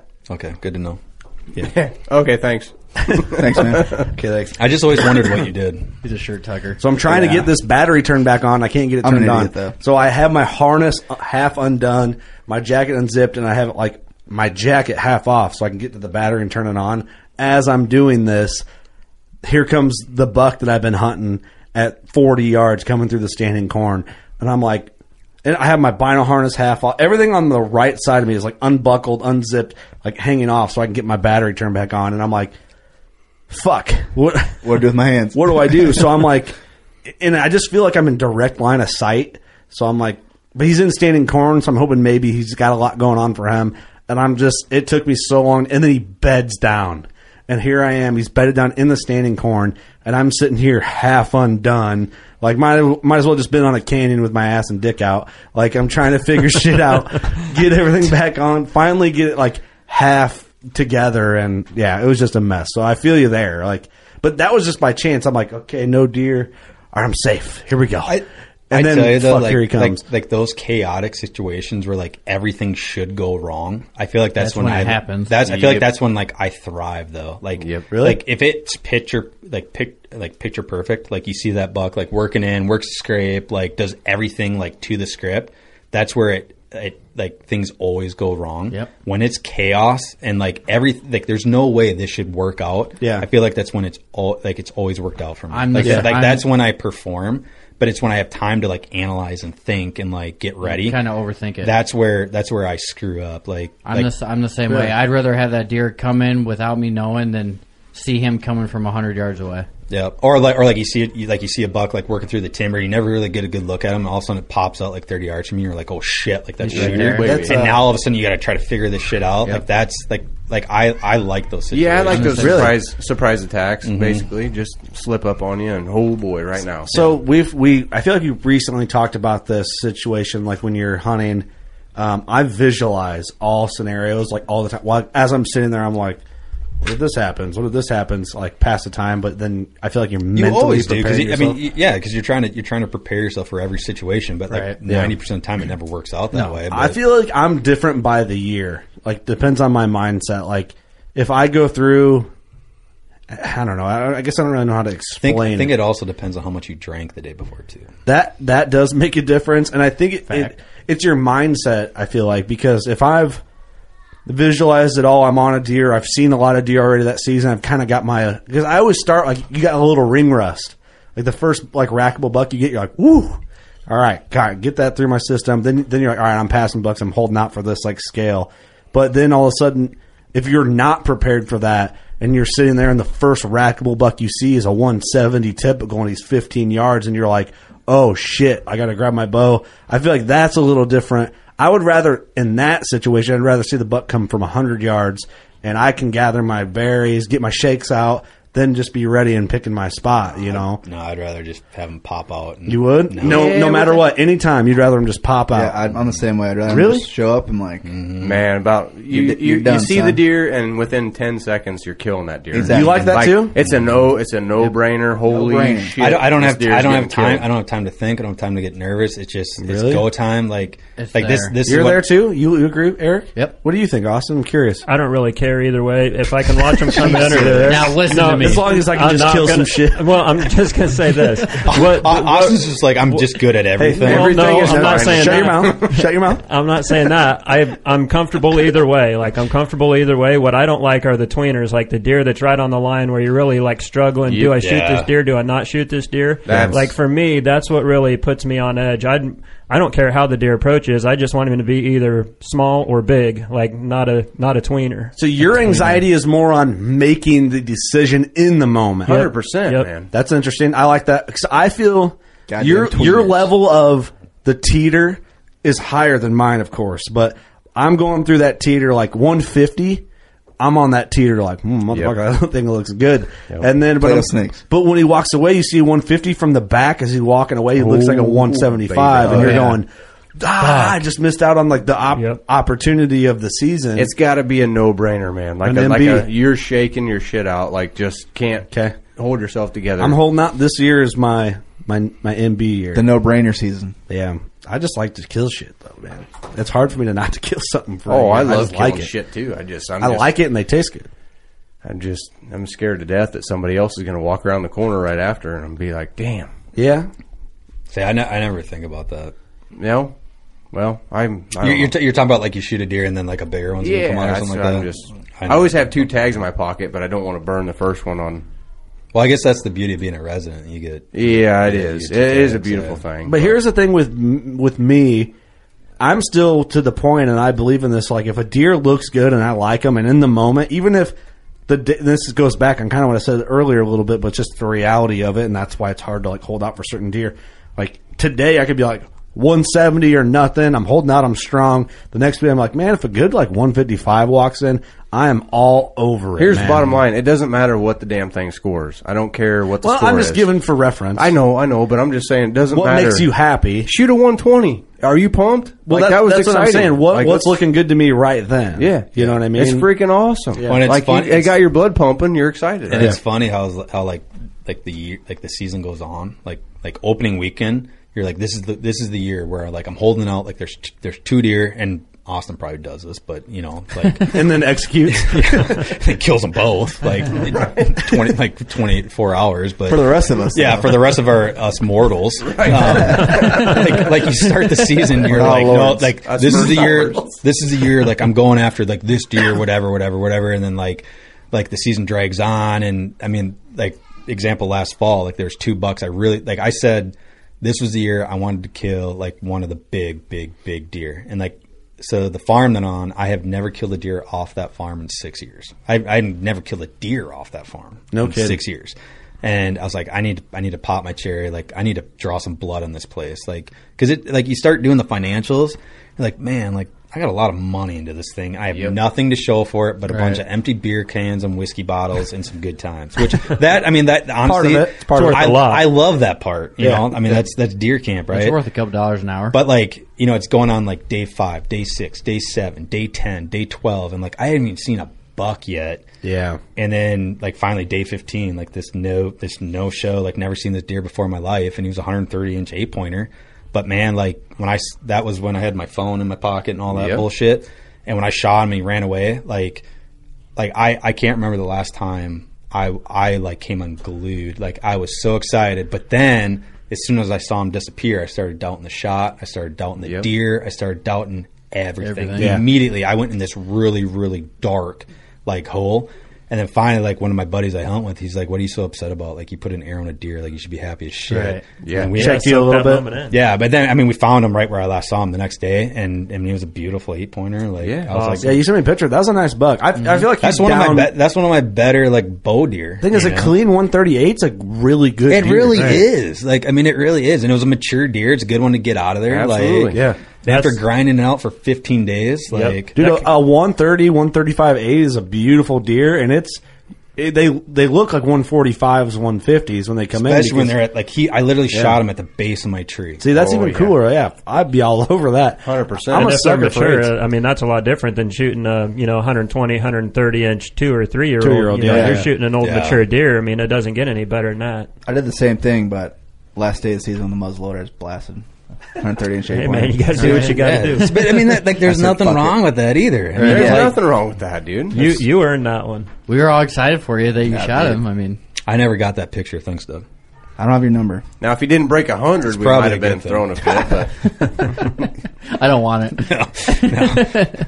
Yeah, you do. Yeah, you do. Maybe after this weekend. But do you think like you Illinois guys and like versus us Iowa guys, do you think your mindset is different? Being that you guys can shoot 2 deer with archery, like we can only shoot 1. Yeah.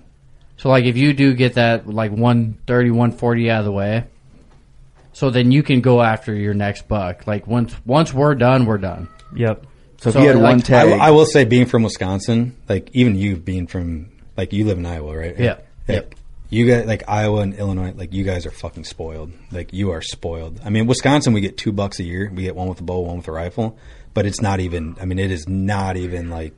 It's not even a comparison like what you guys have. Well, see, we can take $2 and one's with archery and one's with a firearm. We don't go much firearm anymore. So like pretty much with us, we have 1 buck archery. Like with Illinois guys, they can shoot 2 bucks archery. Here's So I don't know if that. I don't know. I don't know this. Can you shoot 2 bucks with a bow if you have a valid gun tag? Like you can hunt. You can't hunt during muzzleloader season with a bow and use a muzzleloader tag. Yeah. No. Hey, I had a listener in Iowa. You can shoot a buck with a bow during muzzleloader as long as you have an archery tag. If you have only a muzzleloader tag, you have to take that deer with a muzzleloader. God, that is so stupid. I feel bad right now. I don't always write down, or I should, but it would just be impossible. I'd be writing shit down. I got a message from a listener, and we talked about this breakdown, I don't know how many, 5-6 episodes ago, of Iowa being $2 or Iowa being $1. Yeah, so I asked a question while you were in the restroom that That's a good question. like, is the mindset different with like Illinois people saying that you guys can shoot 2 bucks with archery? So like, say you shoot 1 buck with archery, you have time to regroup, rethink, maybe shoot a different buck. Like with us, we have to be more critical with 1 buck with an archery. Yeah, so I had a listener write in and said, hey, just so you know, in Iowa, if you're a resident, you can kill 2 bucks with a bow, and explain how you do it.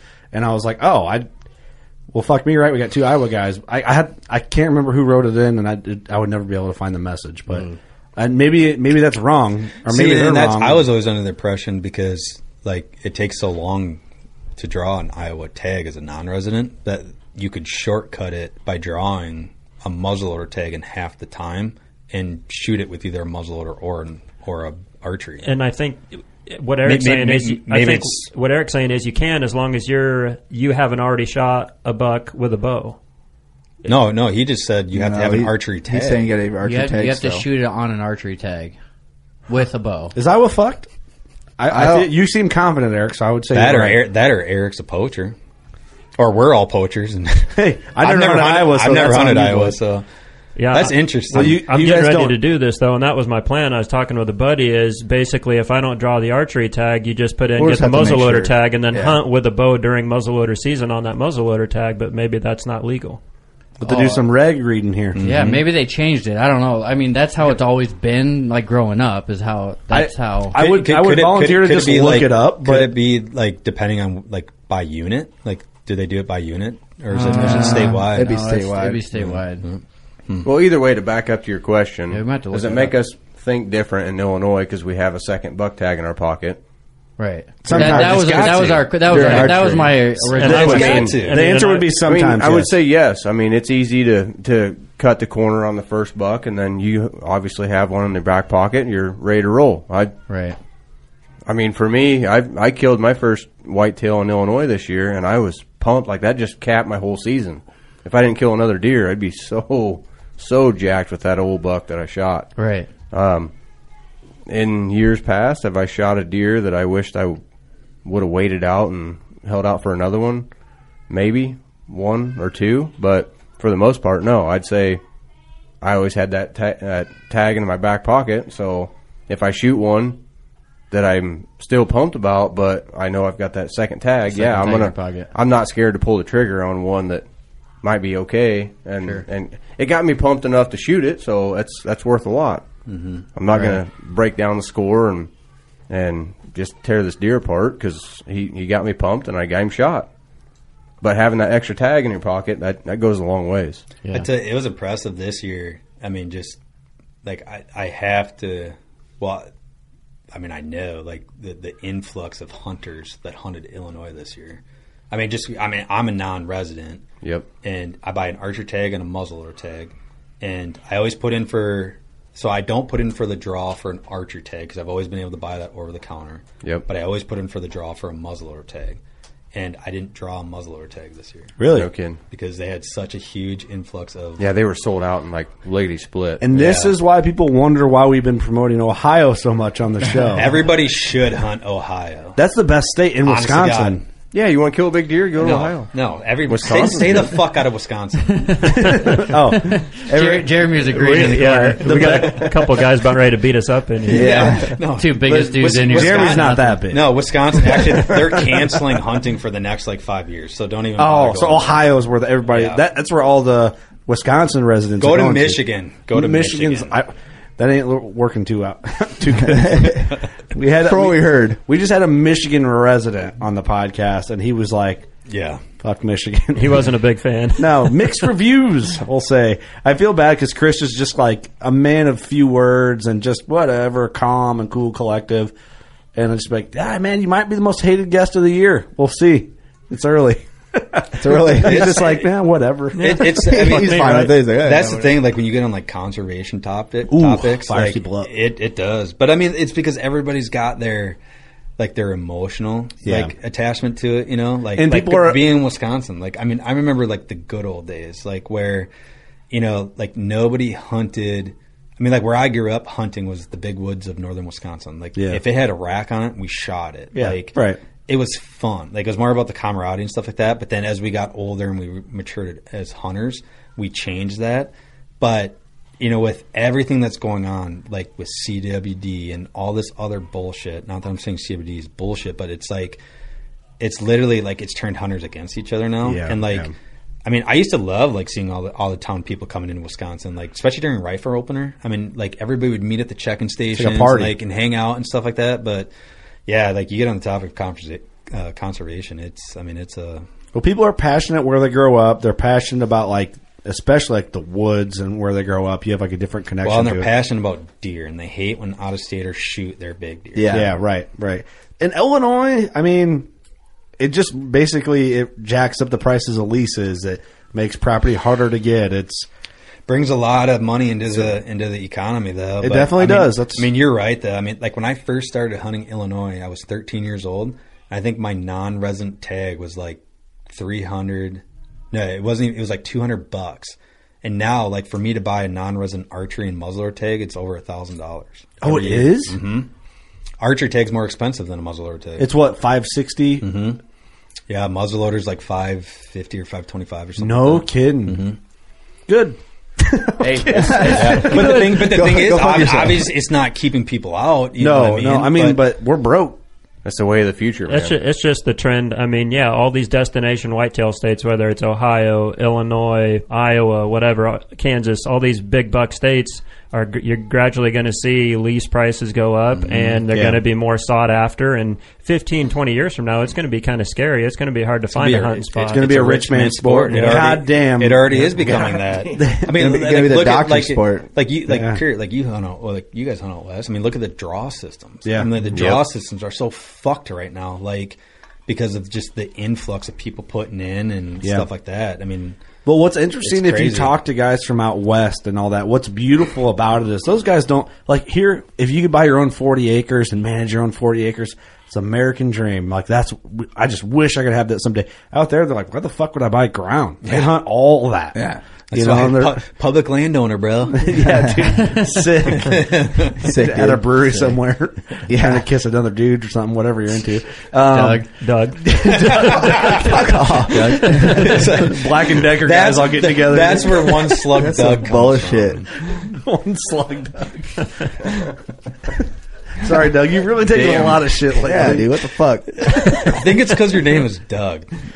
It's a great name. Fuck off. It's a very strong name, but it's a very strong. It's assertive. Yeah, it's a very strong. Like, let's poke fun at that dude. Sorry, Doug. It's just the way it works sometimes. That's not cool, Hey, man. Trying Don't to take say- the mustache down. Don't let Don't him. say you like dudes. Yeah, Doug accidentally. No, it was a typo. It was a typo. It's a fucking typo. He said I like dudes. I was working. I like boys, I think it was. Oh yeah, I Yeah, he like said it. I like boys. even worse. You like Yeah. to see homos naked? Hey, No man, big that's deal. cool. That's cool. That's cool. So dumb. I had a point I wanted to bring up, but I can't remember it. All of a sudden. I think we're beyond points. Yeah. Idiots. We've made a lot of good ones though. Yeah, we made some good Maybe. ones. But you know what I think? You know, you were talking about the out of state prices to draw like an archery and a fire muzzleloader tag in Illinois, over $1,000. Being realistic though, like we joke around about Ohio because it's kind of, we didn't mean to make that a thing. It just slowly rolled into a thing. Like if you give a shit about us making a joke about something, we're gonna make more jokes about it. Yeah. and that's what happened to Ohio. It's like Sensitivity. It just turned into this thing, but.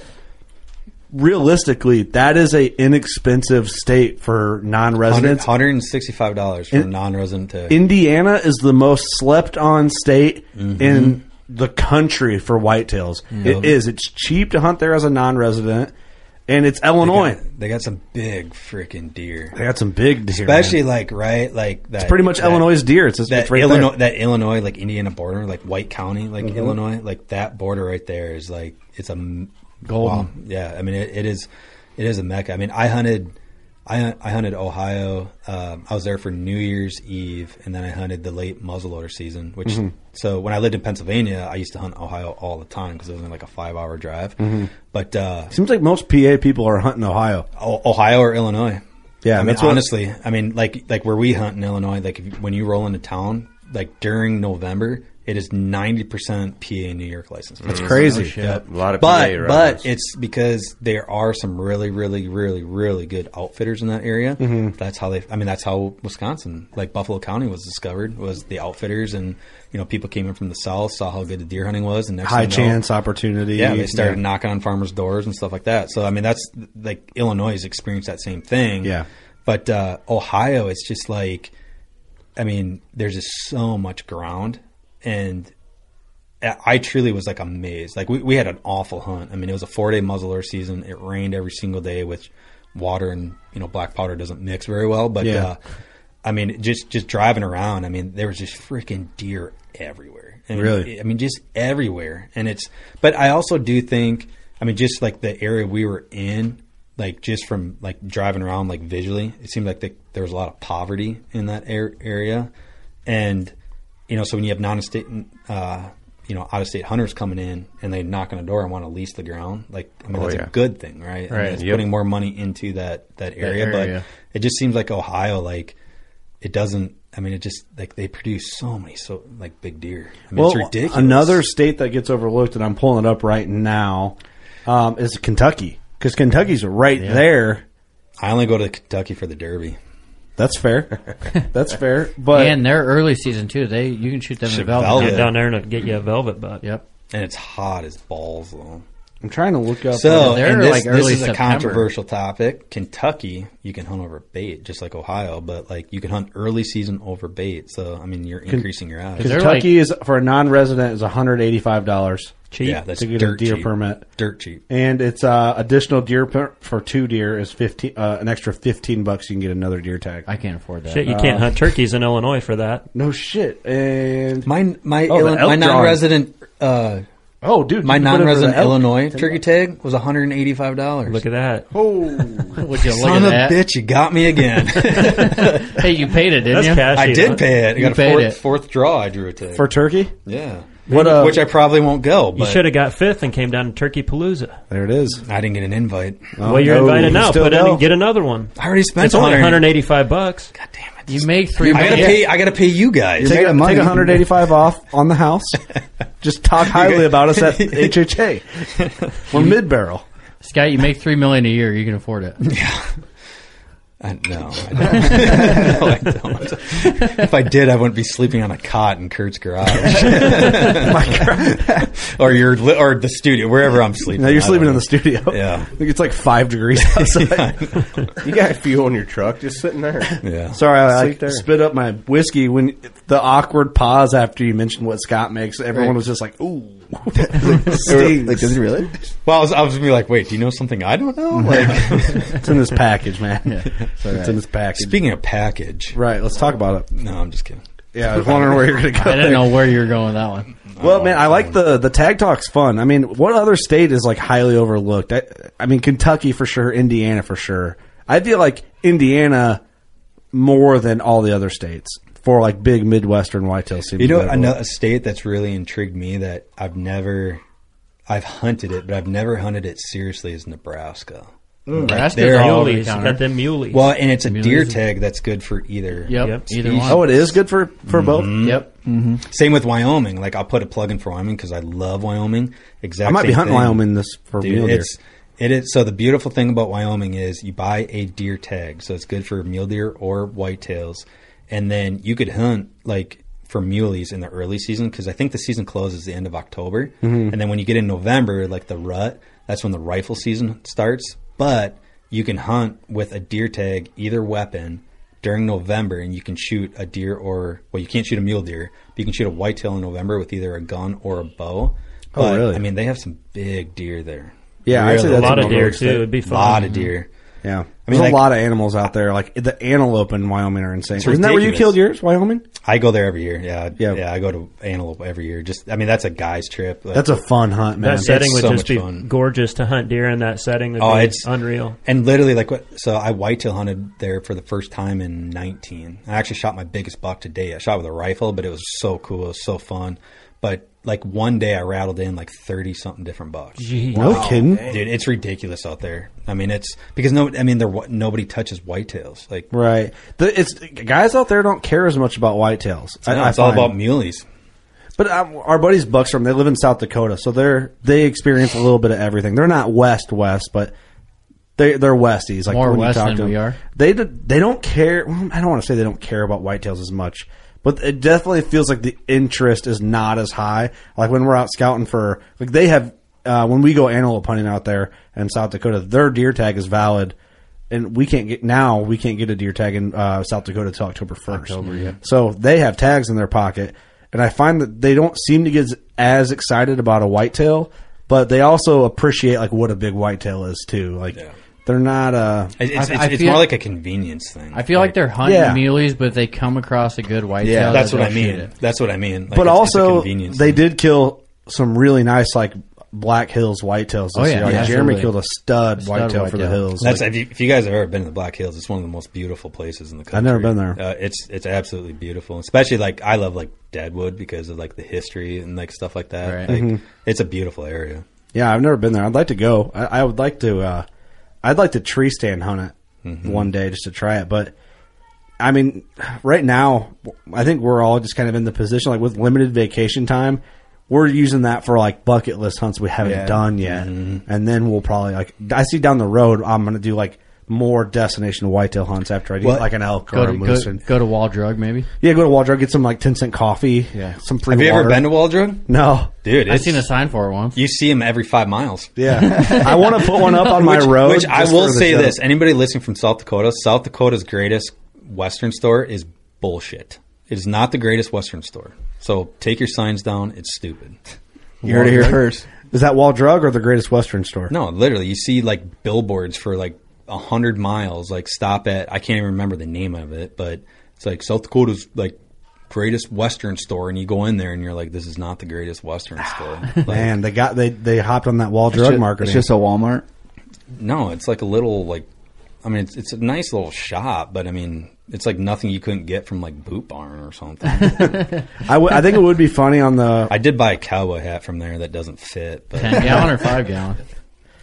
so suppose I was told it's called the Boss Man's hat. I don't know what that means, but Oh, because you're a boss man or what? No. Is that what you bought? You know who I think you would look like with the cowboy hat on. You guys ever seen the series Hell on Wheels? Oh, yeah. Bohannon. Colin? You're I get- Bohannon. I get told that all the fucking time. You for sure look All the just like him. I time. just had a realization. That Great series. That or I get told I look like Casey from Yellowstone too. I've never seen Oh, yeah, that. kind of, yeah. Yeah, I can see it. I could see it. that.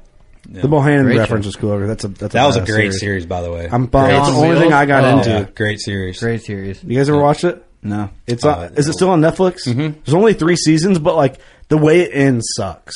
Oh, it's the ending was terrible. But the whole series, like you have to watch. Well, it. and it's better. cool, like I mean, because it's obviously like Hollywood, but I mean it's about like it's the history of our country, about the Continental Railroad going from east to west, and like you know, it's a cool storyline, but obviously there's a lot of stuff in there. There's a guy named Durant in the show. Yep. He's an actual guy, and that's what Durant is named after. Oh, is it that really? Where we're from, yeah. Mm-hmm. What? That's No why shit. I had to look it up. I'm like, oh, okay, this guy Durant, and then Yeah, you know the girl. his- You know the girl with the tattoos on her chin. Yep. That's based after a real character. Yep, yep.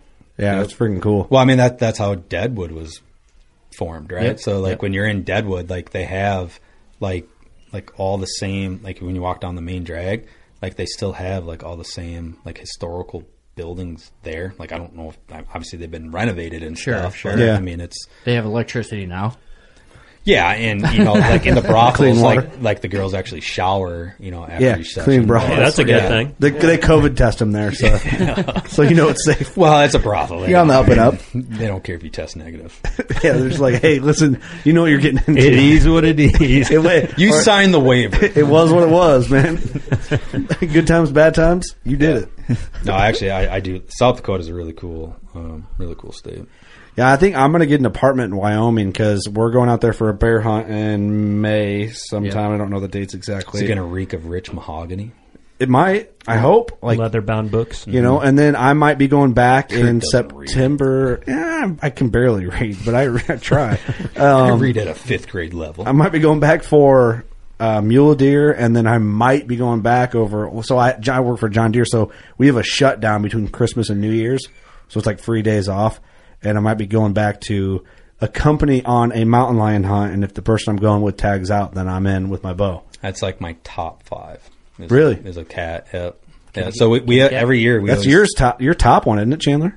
It'd be in my top 5. Top 5? Yep. More not so much because of like the cat, but just like the adventure part of Yeah, it. Like I've done them. I've run the dogs with them, and it's just have so you? much fun. And you get to get up close and kick them out and watch the dogs run them again. It's cool. It's crazy when you see like the pictures, like the dogs actually like climbing the trees and they're like face to face with the cats. Dude, I guess those like dogs love that. From talking to some of the guys, those dogs love that so much. If you don't pull them back, they'll just jump. They'll just kill themselves. They'll just jump off a cliff. No, it's just like bear dogs in Wisconsin. Like I had a buddy that ran dogs, and I'll never forget. Like I went on, he was training his dogs, and his dog got swiped by it was a big boar that got cornered. It couldn't climb up the tree, and the bear swatted at the dog and slit its belly open. The guts were hanging out. And the dog would not stop. Like no kidding. They love that crap.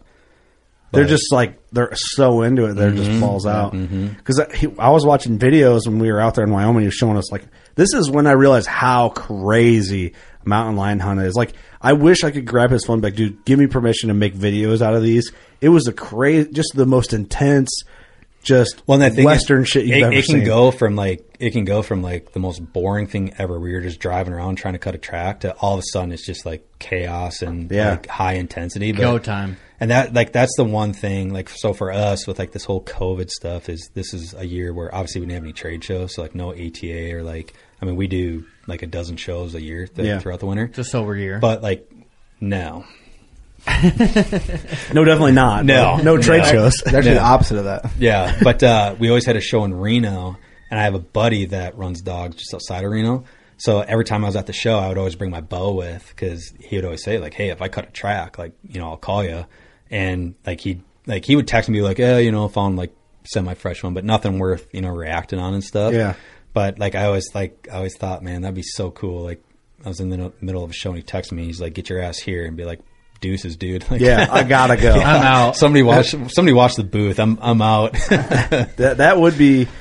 I'm excited to do it. It was one of those things. Talking with the guy, he's like, man, if you can sell me, book me a week. Come along, and then if that person tags out, then we can go. Yeah. I'm there for the person booking the hunt. It would still be cool. But dude, I'm excited about it. Like, get one or not, I'm excited just for the experience initially. It's Cameron. Cameron's going. Cameron Tank. He's going with a rifle. I'm going to have my bow. So I'm hoping like he can get in one, and then I'm like, man, hopefully we have a few days. I talked to my buddy out there, and he's like, can we kill 2 in a week? You think? He's like, yeah, we might be able to. Right. Yeah, if everything works out. So it's I'm willing to. The experience is going to be insane. Right. I think just killing 2 cats in a week would be cool. Badass. That'd be cool. But I don't know. We'll see. It'd be cool if you did kill one and you got like full body mounted, so just like sit right here on the table, like underneath the table. Everyone just drinks or sitting around it. Petting it. Dude, you don't realize how big those things are. When you get into a big cat, Ross and I have a mutual friend, and he had red-bone dogs for years, and he ended up drawing this tag after like 13 years and killed a Boone and Crockett cat that was 177 or 8 pounds. I mean, and this thing is just massive. Can you imagine? I can't hold my 13-pound house cat down to get her in her little kennel thing. Can you imagine if like a 180-pound cat jumped on your ass? You're so done. You're so fucked. Their head, the girth on that thing's head, it's like looking at a black bear. I mean, their heads are just massive. Yeah. Travis from Buckstorm, I measured his mountain lion. It was well into Pope and Young. but he shot that in South Dakota, and it had got wounded in a wildfire. Its paws got burnt. He showed me that. That was crazy. The hunt's on Buckstorm's YouTube channel. Smaller cat weight wise, but the head was you could just tell it was a monster cat that had been kind of dwindled down into nothing. Exactly. Like he did the cat a favor. Yep. But I guess the mount, Jeremy was telling me about it. He's like, it's fucking huge. Like, you know what I mean? They did the mount justice for what the cat really was. Yep. He showed me pictures of it, and I can't tell a big cat from a small cat when I see a picture of a mount, But dude, it is intense looking. It's up on like a rock. They're so pretty. Yeah, I would love to have one. I'm excited to eat the meat of a mountain lion. I think that'd be really cool. It's like pork. That's what I heard. When Russ killed that cat, he'd do bottle meat, and then he'd do like a gravy over potatoes with that bottle meat. Bottle meat, like canned meat. Yeah. Yep, he calls it bottle meat. But yeah, dude, tender and just delicious. He gave me a bag gave me and my brothers a bag of jerky when we were there. It's been 6 months ago, but yeah, just a bag of just meat jerky and not burger. I'm sorry, not burger jerky. It was just straight up sliced meat. Like sliced meat jerky. It was dang good. Yeah, they were supposed to bring it to Antelope Camp. Fuck, was it this year or the year before? But they didn't end up bringing it. But I was really excited to try that. Like, I think the loin, if it's anything like pork, do you cook it like a pork loin? Then I wonder, or what? But I've never prepared it the way he did it. He just had that bottled up and just pan fried it and kind of made a gravy with the drippings, and it was good. Scott's coming back and we'll ask him. Have you ever eaten mountain lion meat? Talking meat? Yeah. Yeah. Scott had to. All right, he's back. Take that whiz quiz. That was close. You've had mountain lion meat before? Yeah. What would you compare it to? You never know you were eating it. Really? No, I mean it was. So I had it in breakfast sausage, and then we actually had like not actually like little medallions, like little steak medallions, little chops or something like that. Yeah, it was good. Yeah, it was good. Yeah. No kidding. Okay, so I was just curious if you had it as like breakfast sausage, so it probably is like pork. Yeah, it was cut, but I mean like the little like steak tips or whatever you want to call it. I mean that was straight meat. It was good. No kidding. Yep. Well, hopefully I'll try it here within the next year. We'll see. There you go. Be cool. And some moose meat, man. Hopefully. You bring some back. Hopefully we got a whole bunch of that. That's hands down my favorite. I've heard moose meat's the best. Mm-hmm. I've never tried it. I'm kind of anxious. They're like, from being from Illinois' perspective and never being around like a dead moose, they just seem like swampy, watery creatures. Like I just can't imagine the meat being that good. I've heard that it's really swampy good. fucking horse is what it is. Yeah, it's a swamp horse. I mean, you think though, like Swamp what horse, I like all it. they eat is like, I mean, they're either eating Sauerkraut. Swamp. Maybe. I tell you what. After we bring all that meat back, you guys can just sit there and watch us eat it. Oh, that's cool. I'll tell you how good. Yeah, fuck us, right? Yeah, I mean, like you think It's like swamp all they horse. eat That's is pretty nice of it's you. either like fresh green grass off the bottom of a aquifer or something like that, or I mean, all they're eating is like vegetation. They're not. Yeah, eating, that's a good point. But they just live in that like, you just think they'd be like swampy tasting, you know? But It's so good. It's so good. that's awesome. I'll let you know.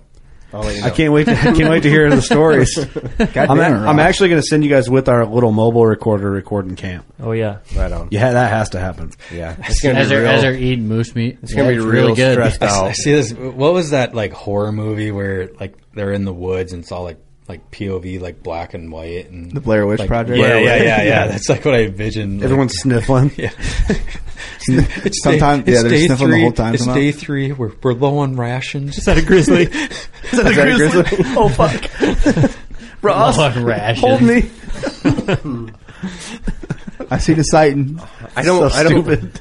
We're not having fun on this trip. I mean, this is going to be a blast, but It's the perfect secondhand fun trip. oh man, It's going to be the worst secondhand Gonna be fun so I've ever stressed out. experienced. It'll It's gonna be, be- I guarantee you'll have more fun reminiscing on that trip and how miserable it was. 100%. And the experience. Oh, Scott, you went. Do you feel that way? I mean, was it fun when you were there or was it more fun after?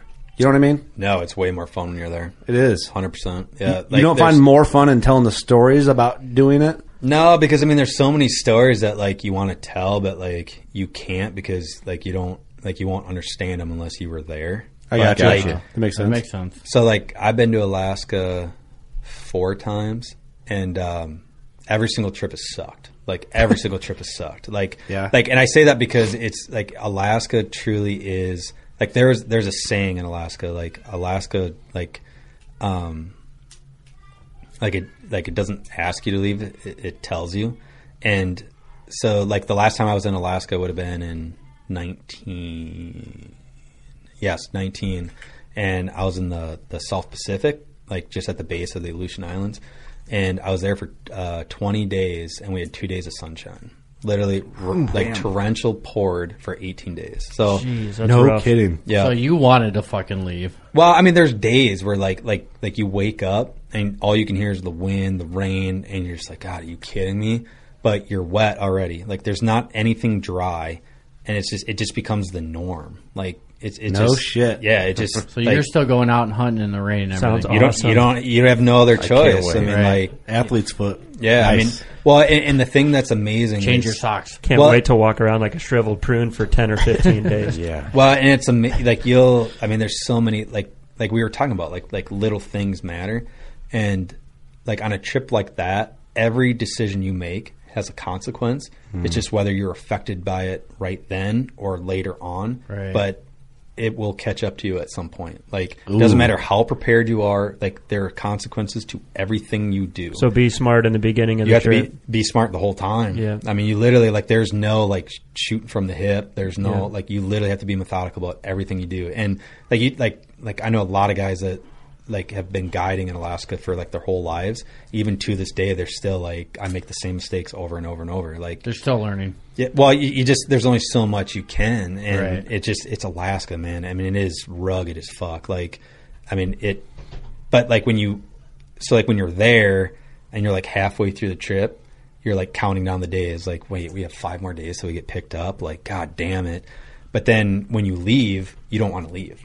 Like, and then when you're in Anchorage or Fairbanks or wherever trying to fly out, you're like, I don't want to leave. Like, I just wanna go back. It's an amazing place. Like, if you go to Alaska and it doesn't change you or doesn't have like some sort of effect on you, like you should never be allowed back.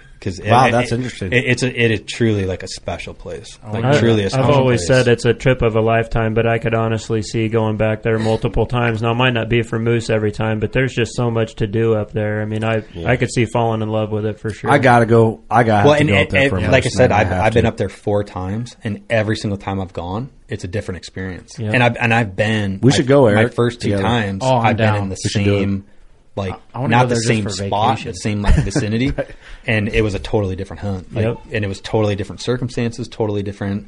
And it is truly like you want to talk about. It's one of the most depressing places I've ever been. Like you want to talk about like things you've done in your life that you regret or whatever. Like that place brings out your inner demons because there's days where you have nothing to do and you're just sitting there and it's dead quiet, just total desolate. You're sitting there with your thoughts. And all you have is your thoughts. Yeah. Like, I mean, it is a crazy place. Like it'll We've got a break, couple- it'll break you physically and mentally. We got a Sounds couple great. of buddies that say the same, or they say basically on that trip when you go on this big deep moose trip, your physical strength is great, but you better be mentally prepared. 100%. You got That's to be, cool, you gotta man. be 100% mental and 80% physical. And like you That's guys, good for a person, though, man. It I feel like. really is, and I think for a hunter too, like it's good because it gets you out of your comfort zone, you know. But and it's really funny because like the first time I went, I did a float trip. It was a 21-day float trip. That was when we did the podcast at Deercast. Yep.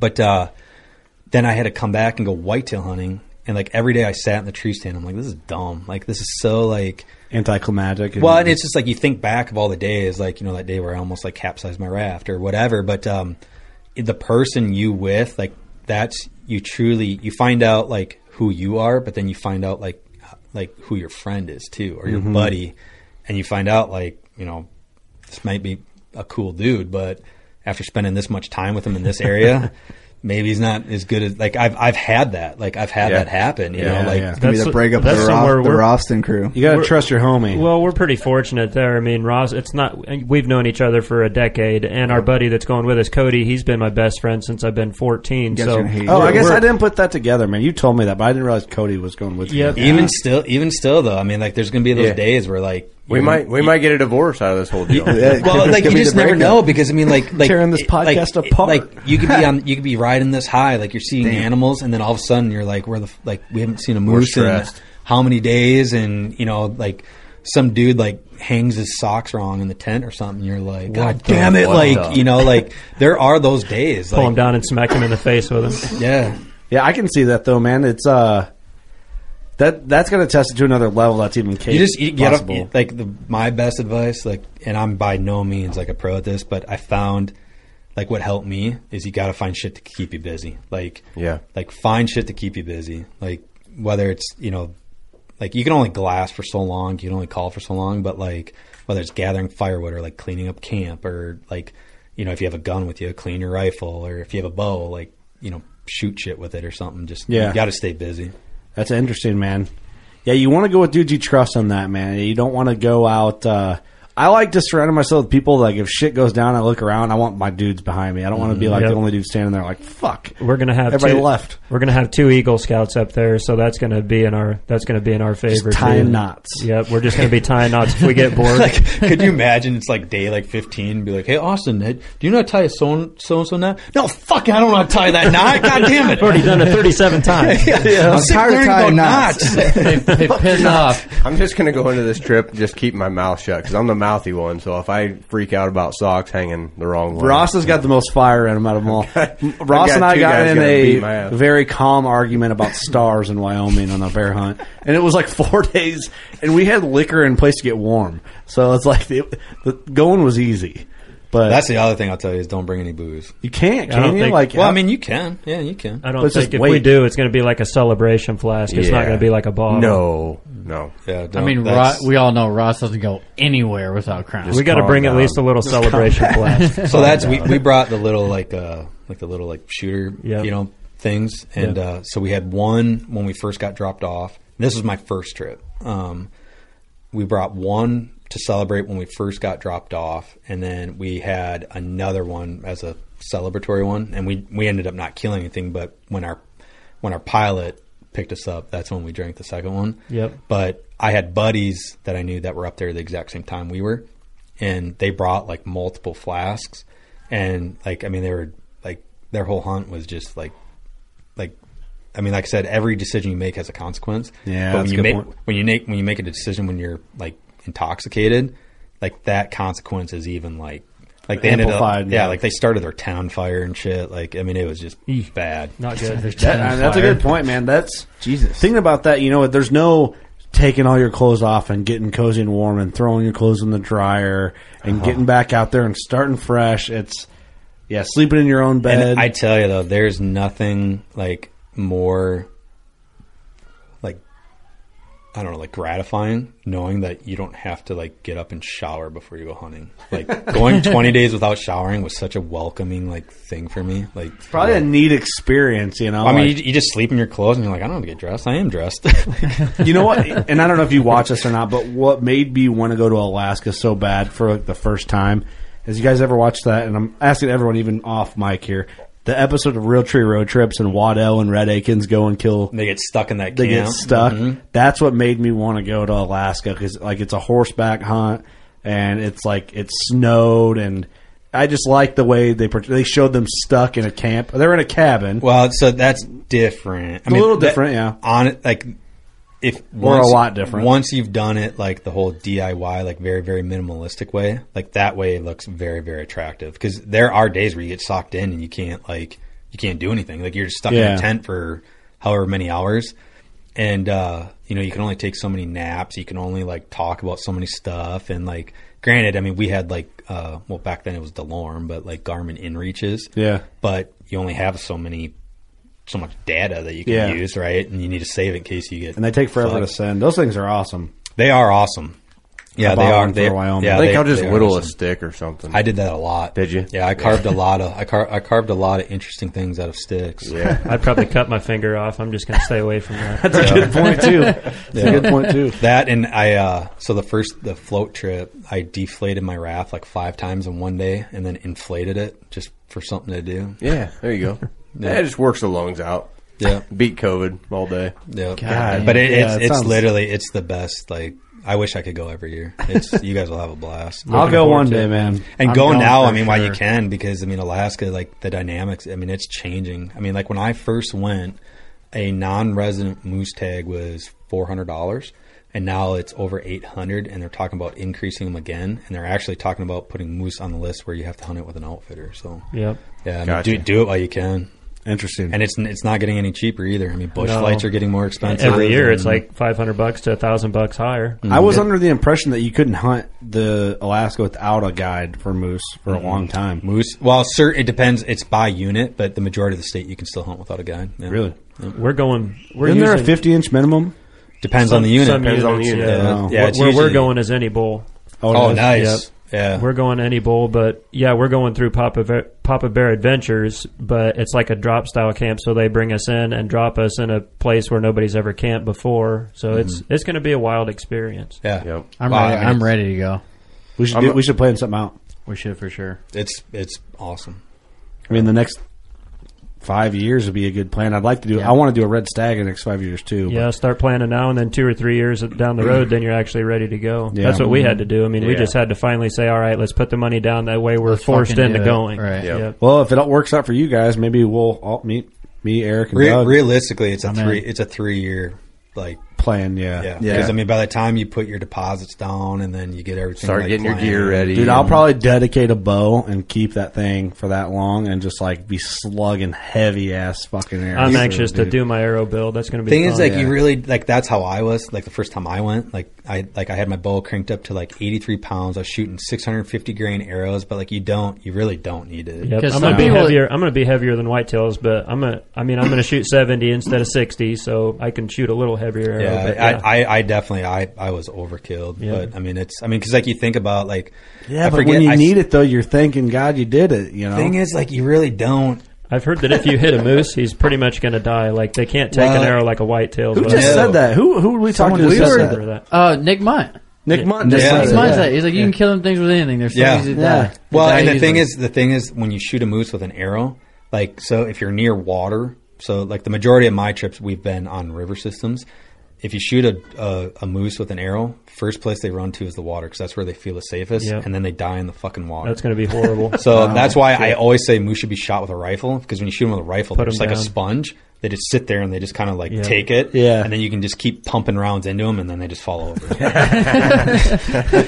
Ross, maybe we'll shoot him with the arrow first, and then just crack him with the rifle right after, so he just drops. Yeah. You definitely You should. take that double barrel The I don't- crossbow. there you go, there you hit go. him Is that what twice. you're I thinking? don't want to swim to quarter the First, Dude, first, it's gonna be first brutal. first moose I ever broke down was in a river, and it was the second to the last day of the season, and we had just gotten like 7 inches of snow, and the river was like literally just Roaring. above freezing. It took me almost 11 hours to break that moose down in the river. That'd Holy be brutal. shit! Every 20 minutes, I'd have to go to the shore to warm my hands up by a fire. I'm just going to go into this trip expecting the worst, and then if it doesn't die in the fucking water, then that's a That's a plus. win. Then you're That's a a win. win. I That's a mean, this win. is great. And the other thing I'll warn you guys too is like be very, very aware of the wanton waste laws. Alaska is the worst. Oh, yeah. Well, I shouldn't say the worst, but the most particular. Yeah. Yep. We've And already been- now I think like check your eggs too because I think they went to a statewide mandate where because before we didn't have to take the ribs out, the rib cage out. You We could gotta the take rib. ours. I think it's a statewide mandate. You have to take Don't- the ribs. The Yeah. rib cage. You have to take the whole rib cage. You out. can leave the backbone and the gut pile. What? Why? Because there's so much. I mean, the meat in the ribs, or like what's the? Yeah. What if you cut the meat out of the ribs? So that it was used to be by unit where you could do that. Like some Yeah. units you had to take the whole rib cage. Some units you could just do like a rib roll and just take Yeah. all the meat off the ribs. But they view moose as it's a substance animal. Like it provides so much meat for like the natives and the community and stuff. So like you literally cannot fill a gallon Ziploc bag full of meat. That's considered wanton waste. If you can fill a gallon Ziploc bag full of meat, that's wanton waste. Really? Yep. Yeah. I'm not against that by any means, but I just was curious. Like, even if you is, I mean, like that's like if you're on a remote trip where like every ounce matters. I mean, that rib cage weighs a lot. Oh yeah, and it's a pain in the ass to try to put into a game bag and try to take care of. Well, I helped butcher one cow, but I don't know how much bigger a moose is than a cow. But a lot. Is it a lot bigger? They're big. See, and that cow rib cage was massive, and I cut the meat out in between the ribs. You know what I mean? Just ran my knife blade along each rib on each side and pulled those long strips of. So that's we always did a rib roll. Like you just go from the flank and you just roll it up. And really? Yeah, and it just rolls into this nice little I've never done that. like sheet. Oh no, kidding. I mean, that like we were talking about like moose meat and stuff. Like so, we always took a rack of moose ribs and we'd always cook them over a fire and stuff. And that's. So what if you eat that in camp? Like, you know what I mean? Like, you can eat as much meat as you want to in camp, but you still, even if the meat spoils, you still have to take it out with you. Right. So even so you cook moose ribs in camp before you leave Alaska, you still have to take the ribs with you? Not like the bones. No, not the bones. You can leave them. Yeah. Gotcha. No, okay. you could. I mean, if there was 10 guys that went, you could eat every ounce of meat as you wanted to. You just have to like. So I think legally, like when you kill a moose, you actually have to mark, like on a GPS, you have to report the location where you killed it. Mm-hmm. So if they believe that there was wanton waste, they can fly back into that site and inspect it. Yeah. So you could eat every ounce of meat as you wanted to, and if they don't believe you, they're going to go check the carcass. Gotcha. Right. Well, I guess somebody fucked up along the lines and they caught some dick bags. Well, you just look at the amount of work that goes into it once you kill one. I think a lot of guys back in the day probably be like, well, I got my antlers, that's all I need, and they just roll out. Well, and like I said, right. It's a substance animal, but you think about like guys like us from the Midwest, or like when I grew up, like butchering deer, like we took the hindquarters, the front shoulders, like all the big parts, but we always left like the neck, the brisket, like know, like stuff like the animals got to eat too kind of mentality. Yeah. In Alaska, that shit doesn't fly. So, they get so much people coming from the lower 408 that have that mentality.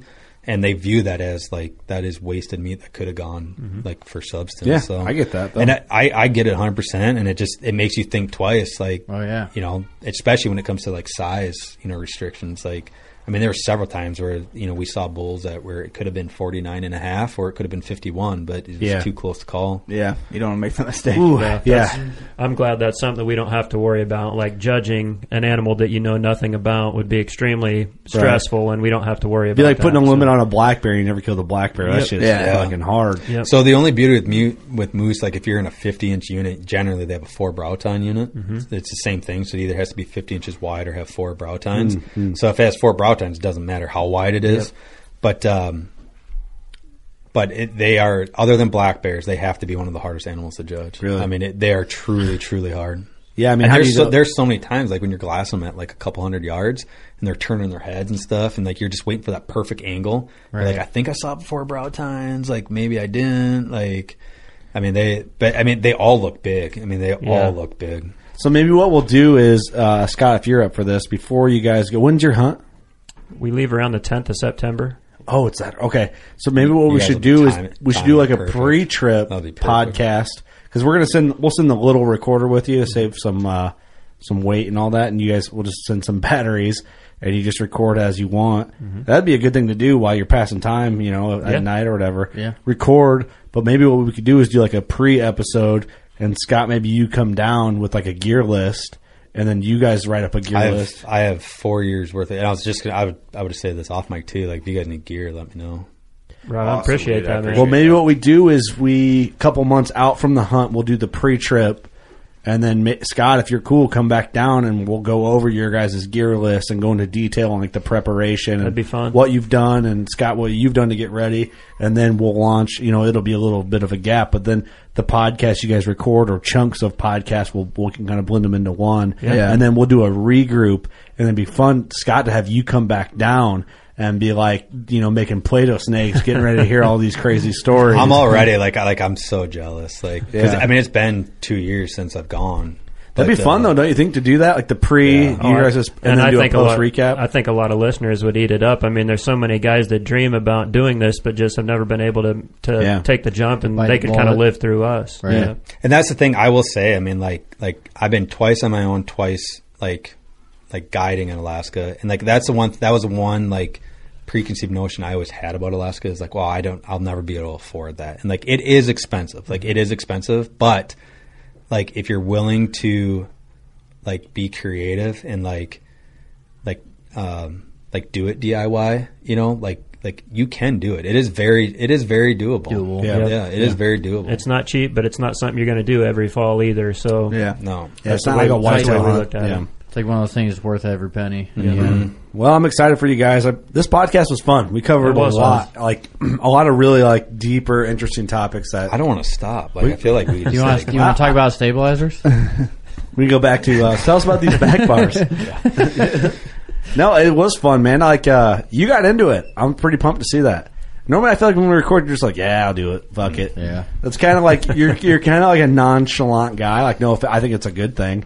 But it was. I'm a very like there's not much that excites me, but like I feel like the podcast we've done, like especially early on, like in our relationship, it was very like company product oriented. Which, of course, right? Like I get, like I mean that's important, right? But I feel like as we've done them later on, like they've gotten much more like personal.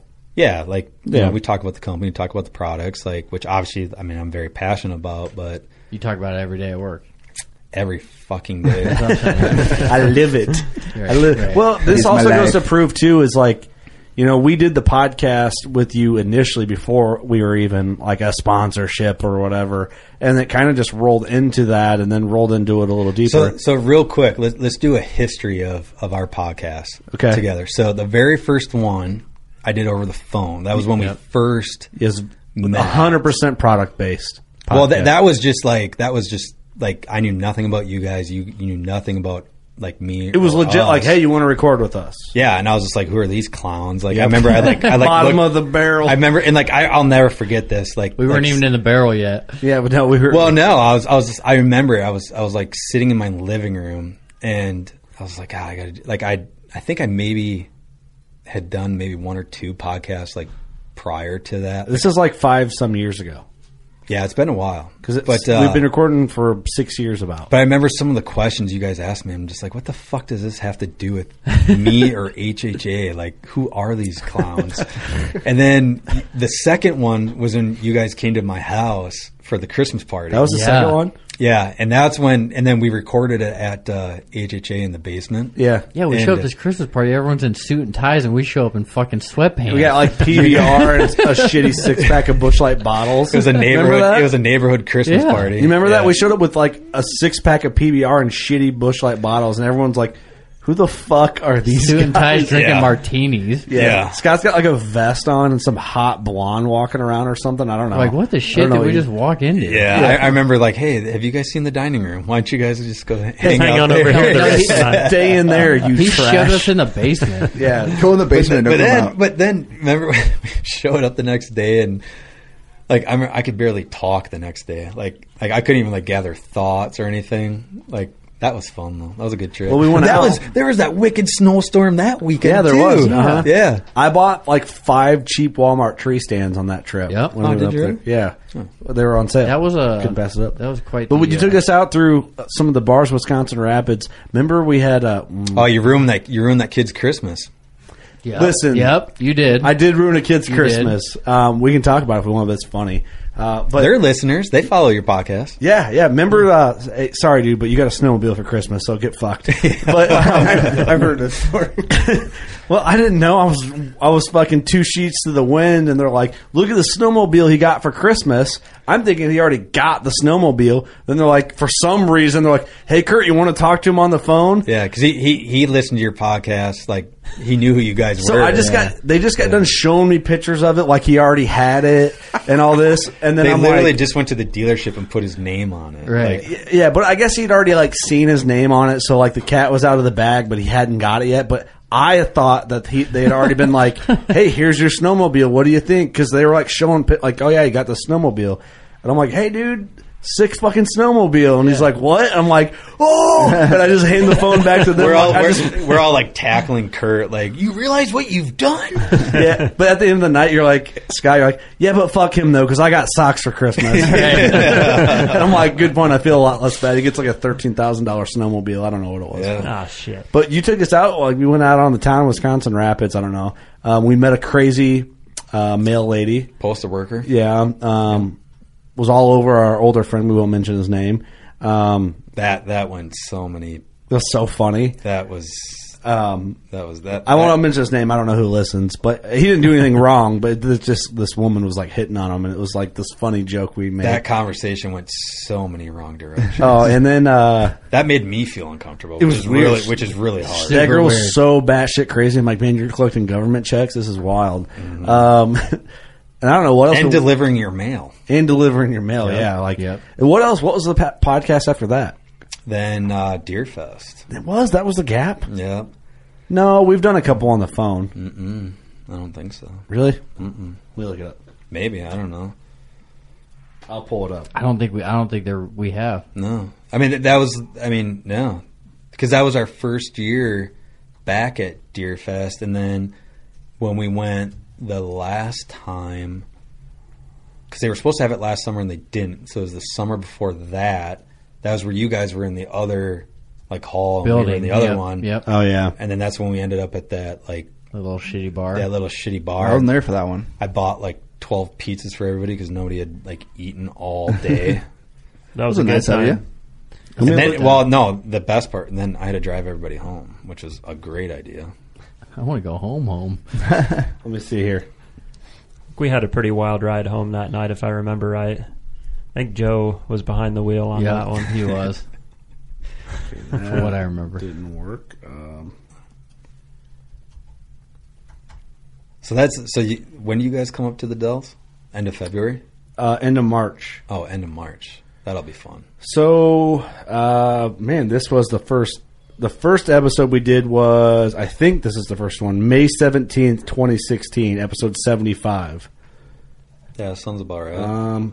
Then we did December 12th, 2016. That was a Christmas party. 119. Then we did January 12th, 2017, episode 124.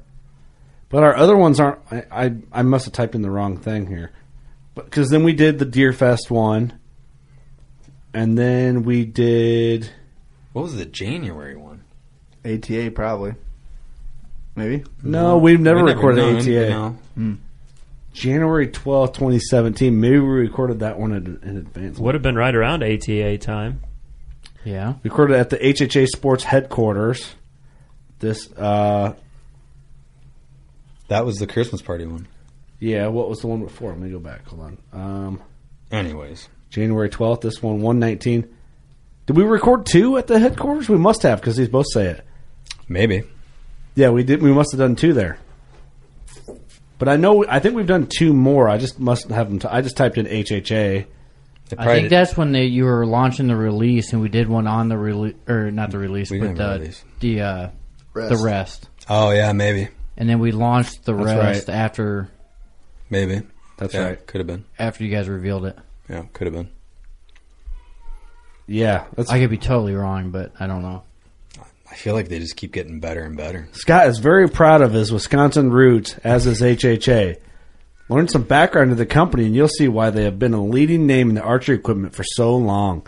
That's what our description was. Great on the description. First episode. That's a good one. Yeah, I don't know if I'm proud of my Wisconsin roots. Everybody from Wisconsin is, bro. Yeah. Don't you know? Get the right, program. Bex? You guys are proud to be from the... No, we drink Wisconsin Blee. I don't know if we're like proud of our Wisconsin roots. Okay, let's end on this question. Is Spotted Cow, the brewery there, are they looked at as being good or bad from a hunter from Wisconsin standpoint? They both look right as I don't know from a hunter's standpoint, but so I have two parts to this question. Okay. I can appreciate the company because it's an employee-owned company, which Okay. I think is a great thing. Mm-hmm. It's generally that business model works out very, very well. their viewpoints in certain things I can't go along with. So no, I am not a fan of spotted cow. Bex? I don't drink it. And Jeremy? It tastes good, but I don't support them. It tastes good, but I don't support them. Like That's a good answer. like the most I'll ever do is like if I have a Bloody Mary, like maybe I'll get a chaser as a spotted cow, but like I'll never buy like a case of spotted cow or anything. Fair. Like that. Okay. Fair enough. All right. Well, you heard it here first from Wisconsin. Spotted cow sucks. Spotted cow tastes okay, but I don't support their beliefs. Eat shit. Eat shit. By the way, if you own a distillery, we'd like to talk to you. Reach out. We got some ideas brewing. I have lots of Ooh, ideas. that was for a nice. I distillery. didn't mean to do that. Hey, that was We good. made that Liney sponsor. Well, wait, did you say distillery or brewery?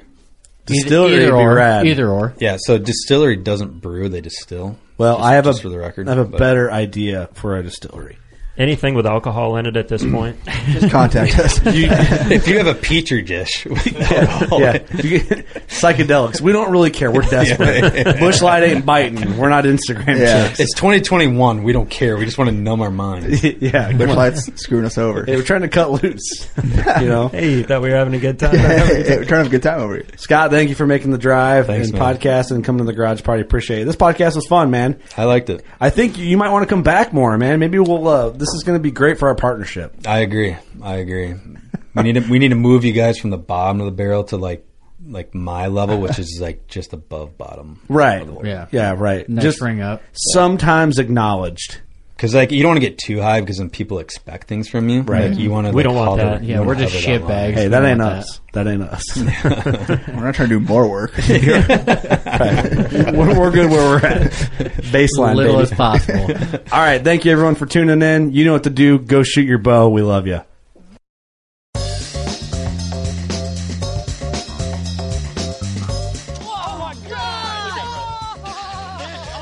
Every once in a while, it's fun to go like just full-blown redneck on these fish. This is like high-tech cane pole fishing right here. From the white sandy beaches to the crystal blue waters, enjoy the best fishing Panama City Beach has to offer during Chasing the Sun. Sundays at 9:30 a.m. Eastern on Waypoint TV, the destination for outdoor entertainment.